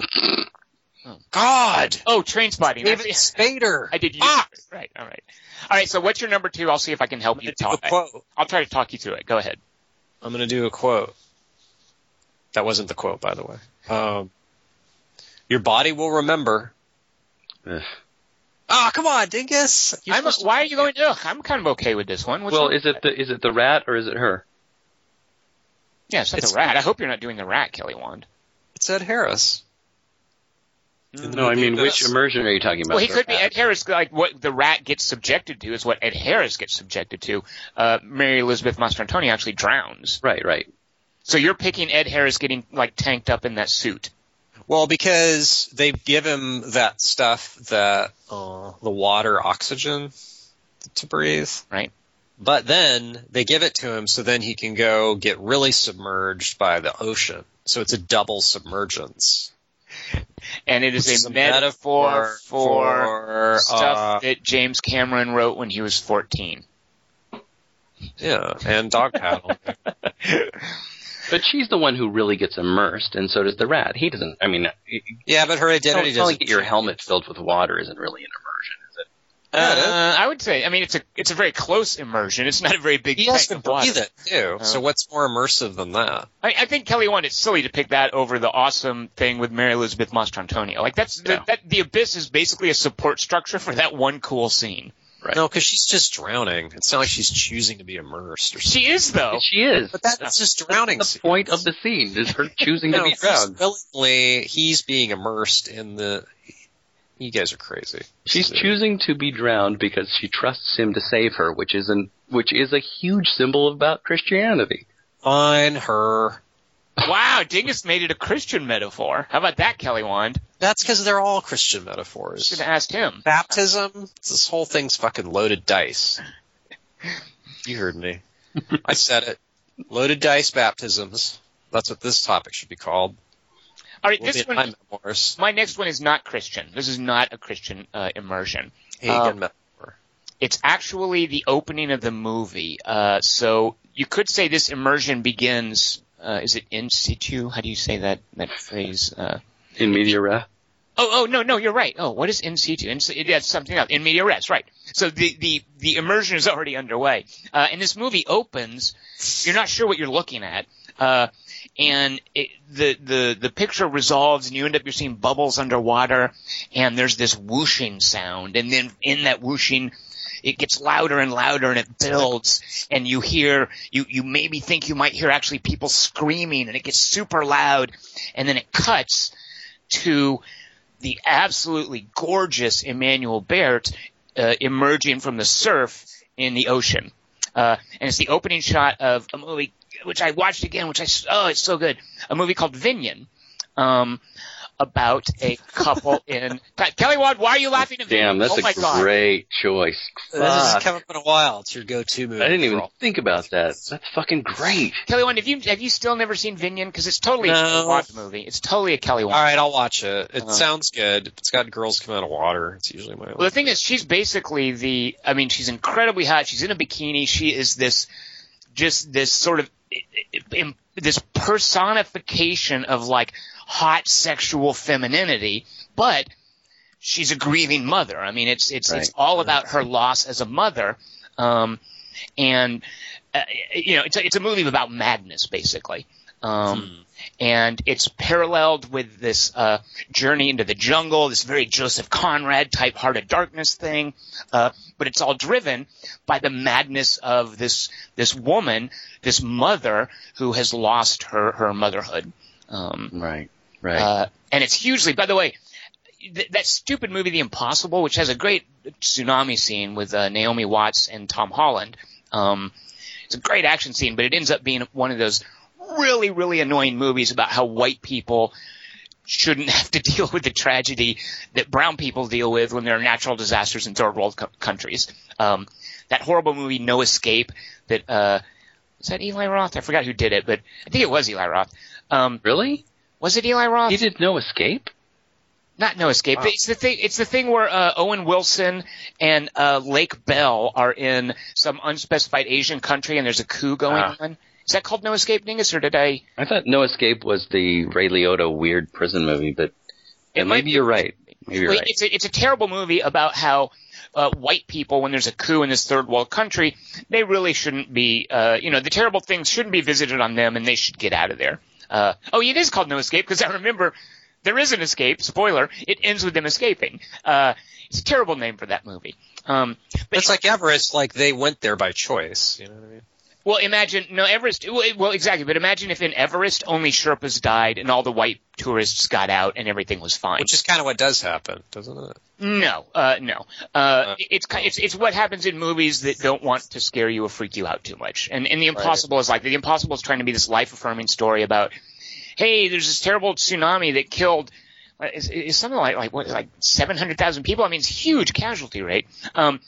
And we're going to tell you a story about this white family that got out alive even though they were separated for a long time. Right.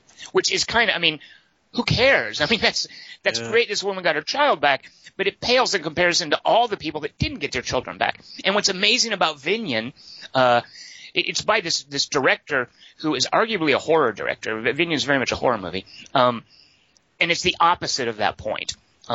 Is that just because you're white and privileged and happen to be vacationing in Thailand when the tsunami hits, you are not spared from the terrible things that happen in the world because you're white and privileged. And I love how Vinyan is very much about that. But anyway, it opens with an immersion.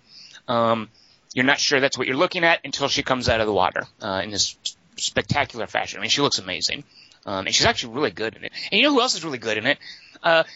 Man, Rufus Sewell is so good in Vinyan. He so is, yeah, he's really great in that. Yeah, why do I not appreciate how good he is? Because just watching Vinyan again this week. Because he's ageless, so you take him for granted. He's like Age of Adeline. Isn't he from Dark City? Dingus mentioned Dark City today. Is Rufus Sewell in that? I think so, yeah. I always get him confused with whoever was supposed to be Aragorn at first. Oh, Stuart Townsend? Really? Stuart Townsend, yeah. I don't know, because their names have this weird structure in my head. Can't help it. I think they're sort of very proper English. Well, I don't know. That thing, The Impossible, whenever you talk about that, it always reminds me of how I felt about Hereafter, which was... Oh, another tsunami movie, right? Yeah, tsunami movie directed by Clint Eastwood that drove me up the freaking wall. But Dingus written by Peter Morgan. Oh, I forget that. Every time I forget that. And Damon. Why do you always have to bring that up? Every time I bring up how much I hate Hereafter, you bring up Peter Morgan. He's the one who wrote it. It's his fault. Yeah. All right, Kelly, I can't believe you still haven't seen Vinyan. You're in so much trouble. I don't see movies without an apostrophe on the end. Okay. Just say the whole word. Vinying. Kelly or Dingus, what is your your favorite immersion or baptism in a movie? All right, this is super easy. All right, here's a quote from it. Well, let's be sure. Let's see if she's in hell. Oh, God, Dingus, that's a great one. Kelly, do you know that one? The Core. Actually, maybe I've got it wrong. Does it involve a bathtub? Yeah, eventually it involves a bathtub. And what's your favorite line from the bathtub? The line, yeah, I'm thinking. Constantine. I'm thinking. Very good. Yeah, Constantine. This is easily my favorite. Oh, Dingus is great. What I forgot was that it also involves, and this is where I was sort of griefing Kelly Wand a little bit on the helmet filling with water thing, is that there's a first immersion with just his feet in a pot of water, because water is a conduit between worlds. Well, yeah. And he puts his feet with his shoes on, and even when she gets in the bathtub, she's still wearing her shoes. And what I love about these two scenes is that I never want my shoes to get wet because they take forever to dry. So for the rest of the movie, they're walking around in wet shoes. But there's this great moment, and I had missed this before, where she's asked him to figure out whether or not her sister has committed suicide, and he goes and gets a bunch of the artifacts of her sisters, things of her sisters, and then this cat comes up, and he goes, "Is this cat hers?" And she goes, "Yeah, the cat's name is Duck." And I love that because my son has a cat named Monkey. So I love that there's this cat named Duck, and he sits down. She gets this pot of water. He puts his feet in this pot of water. So he immerses his feet in this pot of water in order to make a trip to hell to find out if her sister is there. And then he looks at this cat, who looks very much like my son's cat, Monkey. He looks at this cat in the cat's eyes, and he goes, "Oh, I hate this part." But the really great baptism immersion scene is when Rachel Weisz goes into the bathtub in her clothes, and he tells her that you have to be totally submerged. And she says, well, for how long? And he looks at her and he goes, as long as it takes. And then she goes down under the water. He puts his hand on her chest, and you see like the little bubbles come out of her nose for a little bit, and you see her eyes change and look at him like, okay, this isn't working.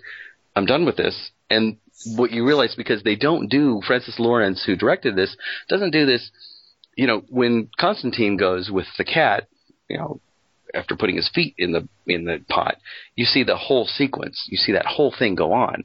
That's his reality. When she's doing this in the bathtub, you don't flash to any special effects sequence to find out what she's going through. So for all you know, he's just drowning until she finally flails around and, you know, doesn't only go up out of the tub like my earlier picks of, you know, the Wolverine or of Leonardo DiCaprio in Inception. She breaks the tub. Right, yeah. Smashes the tub, and the water flows out onto the floor, and she spills out on like a fish, like falling out onto the pavement or something. And then she reveals, oh my God, all the things I saw, she was right. I mean, this is a great moment of her not coming into a new identity necessarily, but coming back to herself, because she's denied herself for all of this time. You know, she abandoned her twin in order to have a healthy, quote unquote, mentally healthy life. And then she breaks out of that, and she actually is born back to herself. So it's Constantine. Kelly Wand, you're going to have a tough time topping that. When? Right now, Kelly Wand, what is your favorite baptism or immersion? All right, this is one I'm probably going to get in trouble for. All right. My number one is in the movie Miracle Mile at the end. They're like in the helicopter and it's crashing and sinking into the La Brea tar pits. Why would you think you would be in trouble for that? It's a good pick. Why would you be in trouble? I don't know. It says it's like a baptism. You know what, Kelly Wand? No, Kelly Wand, you're in trouble for thinking you're in trouble. Yeah. See? That's a great pick. Because it's like a death baptism. Because he's it's kind an of immersion. like... I mean, it's immersion. Yeah, no, I mean, it's their end, it's their doom, at least they're together. No, that's a great moment. I mean, it's them being dunked into the La Brea tar pits. I mean, this movie is all about Miracle Mile, and where else could you drown on Miracle Mile than the La Brea tar pits? Those are your options. Yeah. It kind of spins it in their final moments, like, hey, it's going to be awesome when our bones are found. And she's kind of like, Right, yeah. Say different words, please. Like, she's kind of not really into it. But, I don't understand why you think you would get in trouble for that. I don't know, because it's tar, or it's supposed to be tar. But no one said baptism or immersion in water, for instance. Like that stuff that the dudes are in Under the Skin, that's not water, is it? Right. And that counts. You could have chosen photon milk for all we can know. That was great. I can't even imagine why you picked that. That's awesome. I can't imagine why you thought of that. That's amazing. Oh. All right, Kelly, I'm sorry to tell you, you're not in trouble. Fuck! I know, right? It's Spader! Fuck! All right, here's my favorite immersion. No, this is going to be such a specific pick. Controversial. Not controversial. You guys are probably just going to shrug and go, yeah, I guess that was good. Man, I love Krzysztof Kieślowski's movies. Actually, I only know the three colors ones, red, white, and blue. And then he's got a series that I think was for Polish TV called 10 Commandments. That's all that I know of what he's done. But man, I love Blue. Blue is so good, and Juliette Binoche is so good in it. Oh, that's good. I like this. And so similar actually to Vinyan. I mean, it's about a grieving mother, and wife. So Blue, of course, is, Kieślowski. I'm not sure. Dingus, you're Polish. How do you say his name? Kieślowski. Kieślowski? Yeah. Okay. Because I practice saying your name a lot, and I've gotten really good at it. So Kieślowski, I'll work on that one as well. It's thematic, and it's not gratuitous. It works. There's all these like blue motifs in the movie. And one of them, oh, by the way, I'm so mad at this also. There's a moment in Blue. So Blue is about her grieving, and there are moments where she is literally stopped in the middle of doing something by just remembering her husband and her daughter. And the movie just has her freeze, and her husband was a famous composer who was working on a symphonic piece. And she just freezes, and Kieslowski brings up this great symphonic soundtrack, and it's like going on in her head. There's a great moment in the movie where she gets locked out of her apartment one night, and she's sitting on the stairs of the apartment building. She can't get in until morning when the landlord gets back, and she closes her eyes and remembers her husband, and that music comes up, and there is blue lens flare that he has intentionally put. I mean, this is as intentional as anything that J.J. Abrams CG'd into a Star Trek movie. But when her eyes close, the blue lens flare appears. When she opens them and snaps out of it, it goes away. When she closes them again, the lens flare comes up. I'm so mad I didn't find that in time for our lens flare 3x3. But so of all the one of the blue motifs in Blue, if you listen to, there's a Criterion version of the movies, and on the Criterion version is a Juliette Binoche commentary. And she talks about how one of the things this woman would do to process her grief was some sort of exercise. And when they had the script and they were working on the movie, it was just her running, like she was supposed to be a runner. And at some point, they decided, wait, why don't we make her a swimmer, and that way there can be the blue motif. And it looks almost like it's so obvious when you see it, her in the blue pool water at night. And there are a couple of scenes where she is swimming and she just kind of tries to disappear in the water. One of them, she curls up in the fetal position and just floats face down. There's another great shot where she dives into the water, and then the camera does a 360-degree spin around the top of the pool, and she's nowhere to be seen, as if she's disappeared, but then she finally bursts up from beneath the frame, gasping. So all of the swimming stuff in Blue as a rite of passage from grief to where she gets to at the end of the movie. I just love the visual of that. And yeah, Juliette Binoche, man, she's so awesome. Yeah, she is. Kelly Wand, it's not a sexual thing, necessarily. Oh, well, neither was that. I just say that for acting caliber. Kelly's just mowing the lawn right now. Yeah. All right, the listeners for immersion scenes. Grant Stewart writes,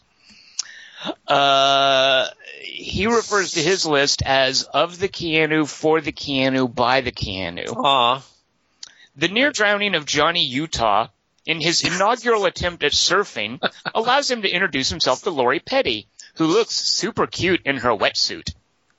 By the way, just do you guys agree? Lori Petty, she looks like she was never cute, right? You guys thought Lori Petty was cute in Point Break? Yeah. No. Really? Okay, yeah. I'm with you, Kelly Wand. I don't get people who thought she was cute. Mingus? She's a nice lady. Sure. Wait a minute. She's a nice lady? Is that what you said? Well, you know, like Frances Sternhagen. Frances Sternhagen is hotter than Lori Petty. Yeah, that's true. Yeah, right. yeah. Sorry, Frances Sternhagen. Like her I would bandaging have up, totally hit. when she's bandaging up Sean Connery in Outland. Outland, yeah, I would have hit Super that. hot. Yeah. Yeah. She's feisty. She's a Spitfire. So Grant Stewart continues. As an aside, I like to imagine Lori Petty's character in Free Willy is simply her in hiding after the tragedies of Point Break. Grant writes, this is Johnny's baptism as a surfer, and one of the touches I really liked about the movie is at the end when he confronts Bodhi and he asks if he's still surfing, he responds, every day. Grant says he's really not looking forward to the remake of this. Oh. That's a Sixth Sense line, too. So that is of the Keanu. For the Keanu, Grant writes, Thomas Anderson wakes up in a strange futuristic dystopia, suspended high up in a pot of pink goo. Oh, nice. That I can only imagine is my leftover supply of wet look hair gel from '88. Is this Feeling Minnesota? He is no longer Thomas Anderson, however. He is now Neo. Grant doesn't even point out that it's Matrix because he's assuming you would know Kelly Wand. Right. I've only seen the third one. God. And then by the Keanu, it is Constantine drowning Rachel Weisz in a bathtub. He says his runner-up is the cyborg dolphin with a heroin addiction in Johnny Mnemonic, but it wasn't much of a baptism. It was a dolphin in a tank. That's of the Keanu? No. So of the Keanu was Point Break. For the Keanu, Matrix. By the Keanu, Constantine. So this I've would only be, seen the second Speed. So Johnny Mnemonic would be in lieu of? It would be sort of like a, I guess you could do that. Because it's not actually Keanu Reeves is getting submersed, right? It's a dolphin. Submersed. Yeah, in lieu of. Yeah. He makes it a kind of a Trinity thing, which is very religious. Trinity. Paul Weimer writes, time to get dunking on my picks for this topic. In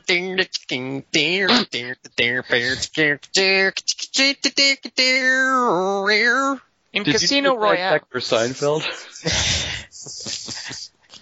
Tom did a transition. I did a transition.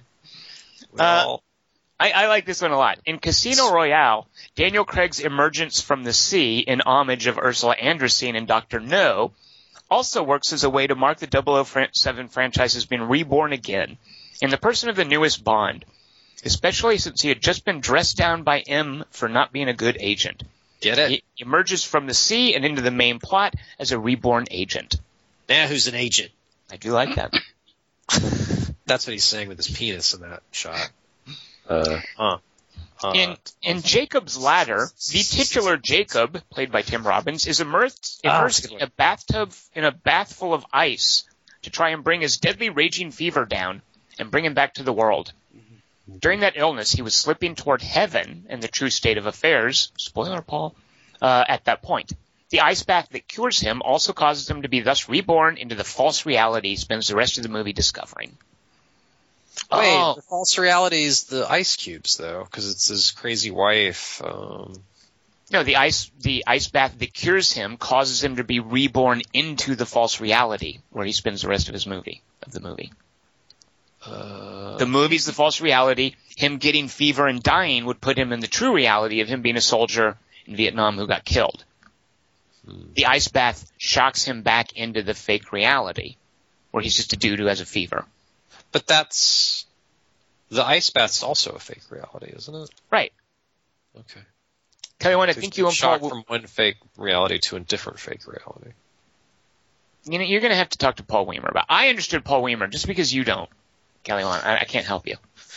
I can draw this on a map. Here's one for you, Kelly Wan, that you're going to. I can't say it. Here's one that you're going to go. I bet you're going to go, Kelly Wan. Oh, that's a good one. All right, so get primed. Here we go, Kelly Wan. That does sound like me. In Altered States, Edward Jessup's emergence from the isolation tank. Paul, what a boner. Ouch. I'll get to that in a minute. In Altered States, Edward Jessup's emergence from the isolation tank in his newly minted primitive ape-man state is clearly a rebirth into an older, more primal form. Jessup has indeed been reborn, and not for the better. So sometimes somebody will write like a character's name and then parenthesis who played the character. Paul Weimer writes, Edward Jessup, parentheses, John Hurt. Whoa. No. Wow. Sorry, William Hurt. Enjoy your time on Alien. That's a different. The alien was submerged in spaghetti for a minute. Well. Jaime Cabrera writes, That was Rob Schneider. Number 3, Predator. Arnold is submerged twice in the movie. The first time he's running from the Predator and dives over a waterfall and emerges in the mud. He can't be seen by Predator and begins to formulate a plan. I like that Predator's name. He actually did write that Predator. And begins to formulate a plan to take control of the situation. The second time he falls in the water, the mud washes off him, and his control begins to unravel along with his plan. Nice to see me. Yeah, Kelly didn't understand it because it wasn't called Der Predator. Here's another good one. Jaime writes, The Bourne Identity. Jason Bourne is pulled from the ocean and is essentially a blank slate. Yeah. You also get the same type of symbolism in The Bourne Supremacy when his SUV falls off a bridge in the first chase in the movie, because Bourne emerges as an avenging force instead of someone on the run. Very nice, Jaime. And then again in Bourne Ultimatum when he jumps off the building into the river at the end and you think he's dead. But he just comes back as Jeremy Renner. I've only seen The Bourne Legacy. Is that a real one? Is that a book? Jeremy Renner one. Oh, right. I forgot it was called that, right. God! Jaime Cabrera's number 1 pick. Edge of Tomorrow. Jaime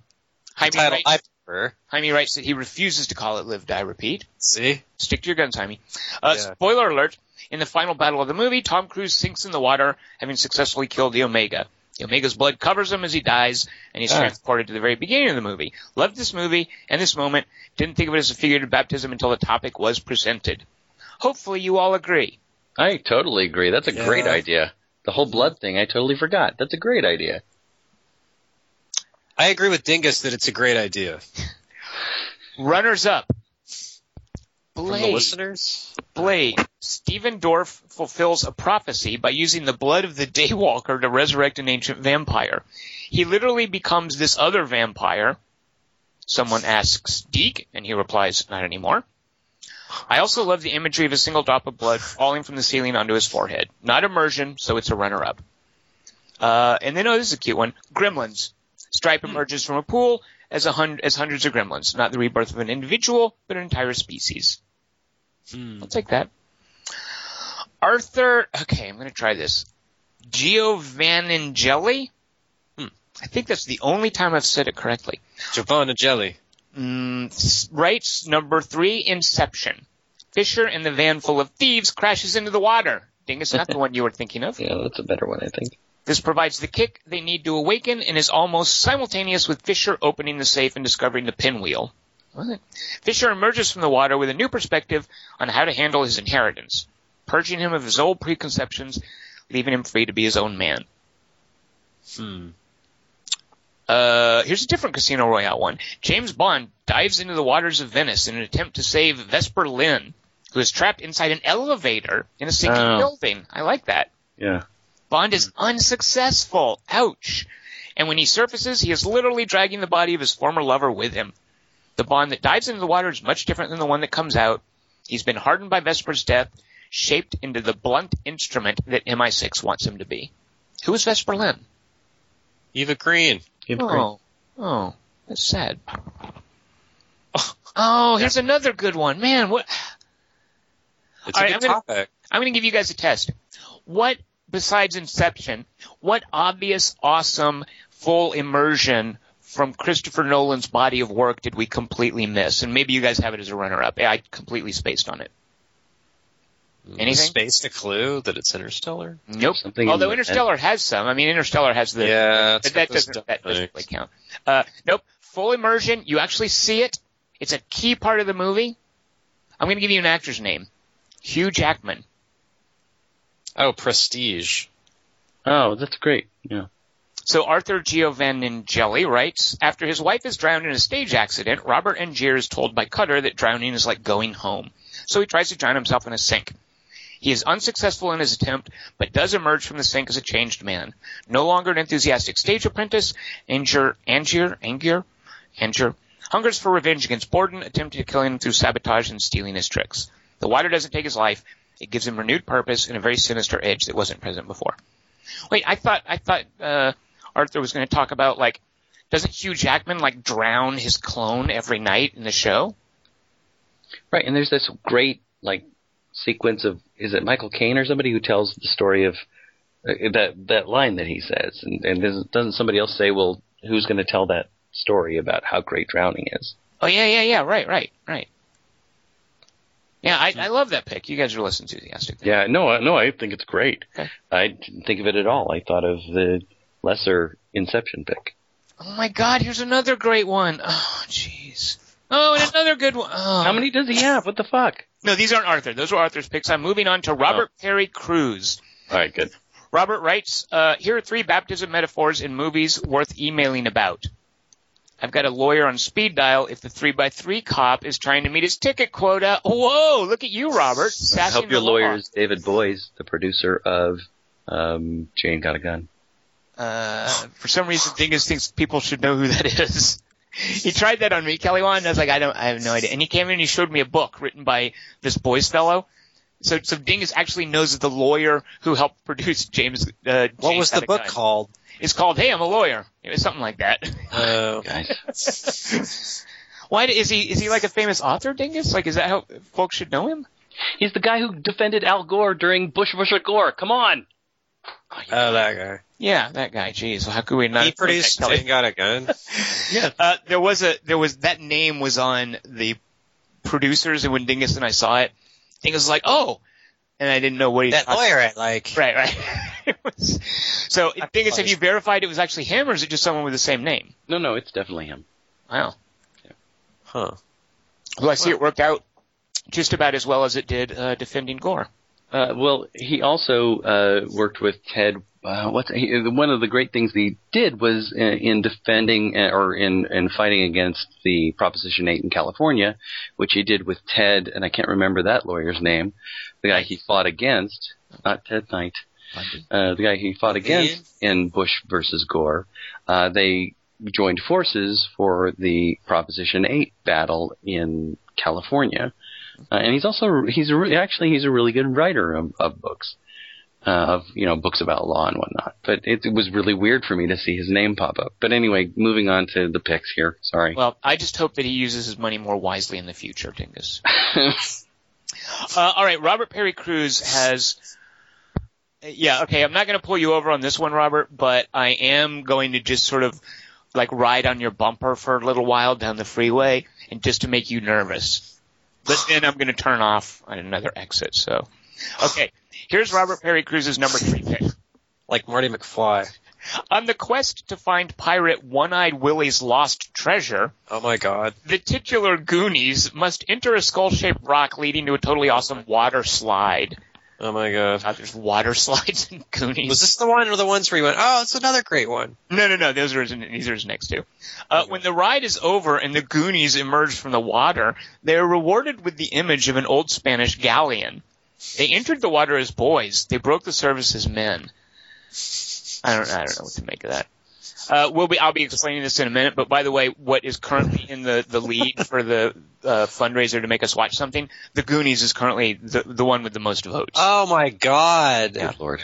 All right, Robert Perry Cruz's next 2 picks. These are awesome, although I would personally reverse the 1 and 2, but Robert, I love both of these. Number 2, and Dingus, you're so just like Kelly should have thought Altered States was a good one, Dingus, you should appreciate this one. In Let the Right One In, the meek Oscar, say Dingus, is plunged underwater for 3 minutes by cruel Swedish bullies. Fortunately, vampire bestie Eli arrives to eviscerate his tormentors, and when Oscar rises above the surface, that's a good one. well, when a severed hand loses its grip on his hair, her blood-spattered face is the first thing he sees. Oh, I love that shot. Yeah. I like to think Vampire bestie. I like to think this moment, more than those in earlier scenes, delineates when Oscar decides to gather the courage to leave his old life behind for Eli. God, that shot, that actress's eyes. Yeah, that's a great one. But it also totally does change him. I mean, that's a great idea. Yeah. It's a conversion, definitely a conversion. Yeah. Goonies is leading. What's leading? What? Goonies is leading. We'll get to that in a moment. Robert Perry Cruz's number 1. You sound so bummed out, Kelly Wan. Yeah, a little bit. That's not what I was hoping to hear. Robert Perry Cruz's number 1 pick. And I like this because this is a quintessential horror movie image, and I think it's actually kind of cribbed from Apocalypse Now. But Robert Perry Cruz writes, number 1, The Descent. It's on the cover of the DVD. No way your lead actress covered in the slurry of cave people leftovers can be anything but a literal baptism in blood, preparing her for the dangers ahead. That always did make me think of like Martin Sheen rising out of the water in Apocalypse Now. Yeah, me too. Yeah. Other runners-up from you gentlemen, do you have anything? The Back to Tank. But the one in Starship Troopers, not Empire, and also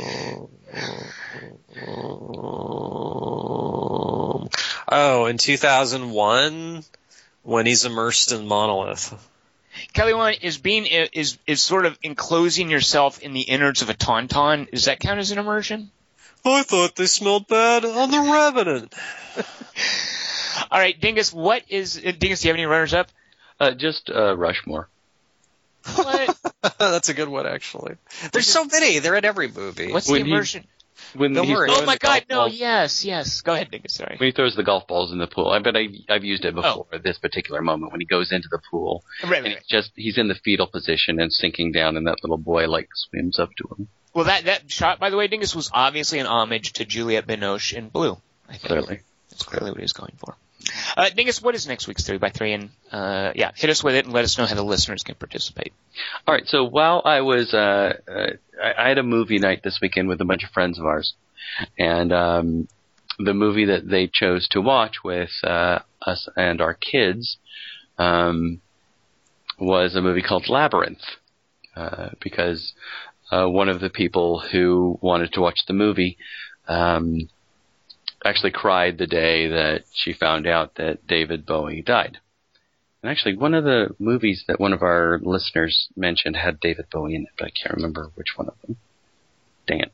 Anyway. Prestige. Oh, yeah, Prestige. Duh. Yeah. Anyway, so as we were watching the movie, this weird, Tourettic thing happened to me that as soon as one of the characters said, you have to go into the labyrinth, I went drink, which was this old game we used to play in college, which was a drinking game. And I wasn't a drinker in college, but nevertheless, I hung out with people who were drinkers, and I was generally the designated driver or the guy who would clean up after everybody. Was whenever the title of the movie was said within the movie, you had to drink. And this varies from movie to movie. Sometimes it never happens. Sometimes it does happen within a movie. Star Wars. Yeah, generally they're not saying, okay, where are we going to have these Star Wars? These Star Wars are so crazy. Yeah. So when I said that, one of the guys who was throwing the movie party said, well, wait, what was that? Why'd you do that? I said, well, this was a drinking game we played, and we all laughed about that. So I really like it sometimes when movies mention the title of the movie within the movie. And this can be done really cleverly, and it can be done really clunkily. So these would be your favorite moments where the title of the movie is mentioned within the movie. Now, I'm going to eliminate just names, like Hamlet. Don't just choose Hamlet. What about Tammy? What about Victoria? Right. That's just crappy, because, it's not much of a drinking game if you're going to, hey, guys, let's watch the 4-hour version of Hamlet and just get ourselves blitzed. But think of things that are a little bit more of a stretch and maybe a little bit more thematic, but not, you can do whatever. What about you want two names like Mac and Me? What'd you say? What about two names like Mac and Me? That's stretching it a little. Kelly Wand, you're going to do whatever you want regardless of what I say. So hey, thanks, man. You can do mac and cheese if you want or whatever you said. That's fine. Right. But I would avoid things like Hamlet or Victoria or that kind of a thing, and choose your favorite moments where the title of the movie is mentioned within the movie. What about Hamlet 2, which is a play in the movie? Yeah, or Rosencrantz and Guildenstern are Dead. You can choose that one. Yes, Tom. There is I don't know where I heard this. I want to say it was on a director's commentary or something, and I think it was attributed to Darren Aronofsky, but someone was saying that that Darren Aronofsky felt that any time you were in a theater and they say the title of the movie, you should just stand up and blow a really loud raspberry at the screen. Because it's like someone laughing at their own joke. Well, I love Dingus' 3x3 because what are moments where it's not that kind of thing, where it's not stupid and gratuitous. So, yeah. All right, Dingus, how can the listeners participate?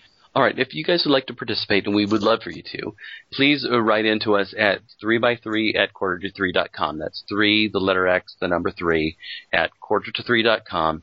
And by the way, if you have comments about the next week's movie, and Tom will say that later, write into that same email address, 3x3@quarterto3.com. Well, I don't need to say it later because you just said it, Dingus. Dingus, what movie are we seeing next week? Oh, my gosh. I don't know, Tom. Speaking of Wolverine Origins. Valentine's Day? Oh, yeah. Let's do a great romantic comedy like Deadpool. I can't wait to see it. He's red like a heart. So, yeah, see Deadpool, and if you have any comments or things you'd like us to talk about or questions you have for us, please send them to 3x3@quarterto3.com. Before we go, I'm just going to read down, and I'll do this every week up until we do our podcast where you make us watch a movie. Here are the movies that are in the running in order from least votes to most votes. I'm not going to tell you the votes because I wouldn't want to skew anybody's voting process yet. When we announce the movie, though, we'll absolutely talk about how many votes each movie got. All of that will be up front. But while people are still voting, I don't want to influence votes. So this is just the ranking It's giving you no indication of how many votes any particular movie got. So here we go. I'm going down the list from least to most. Spoiler, Goonies has the most.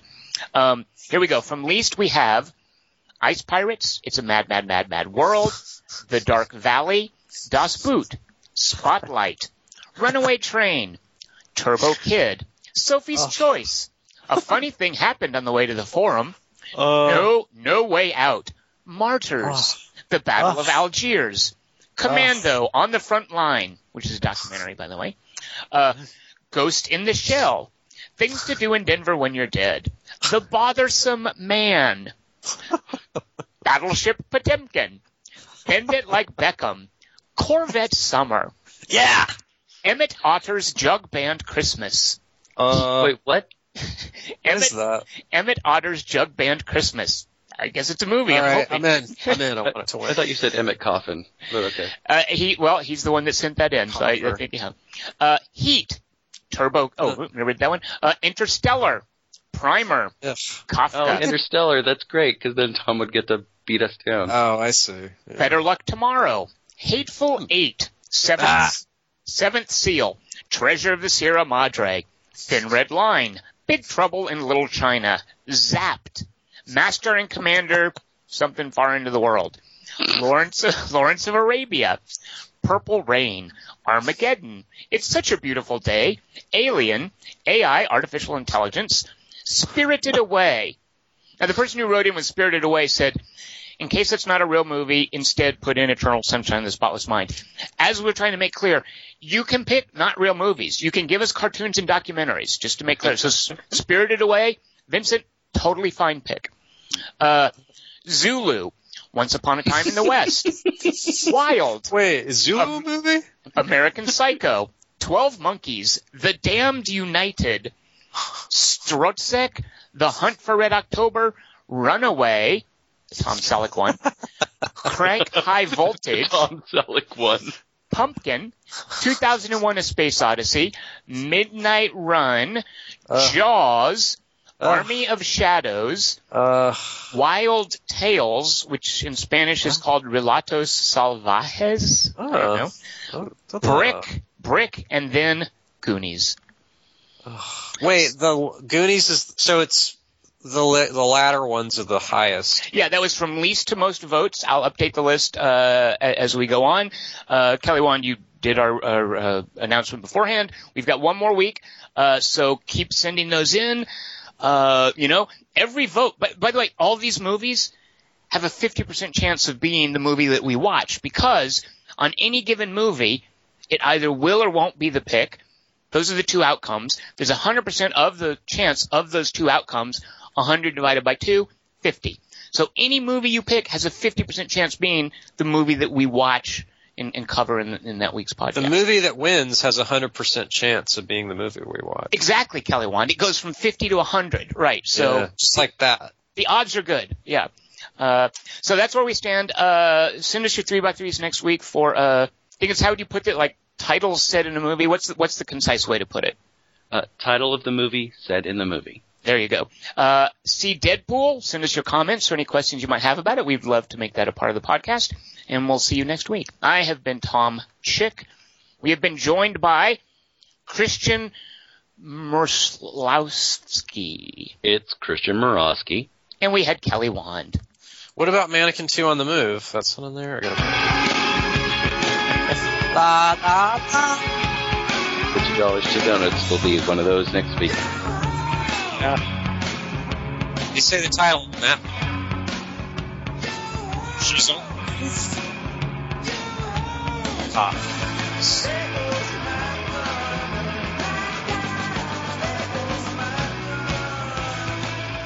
Da da da da da.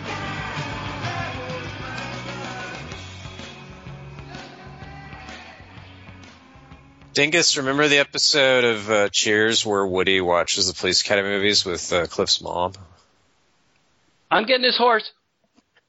I swore an oath to keep it secret. This lie has kept Apocalypse at bay for hundreds of years. We were afraid if the Queen's heart was destroyed, you'd lose your immortality or die. That wasn't your choice to make!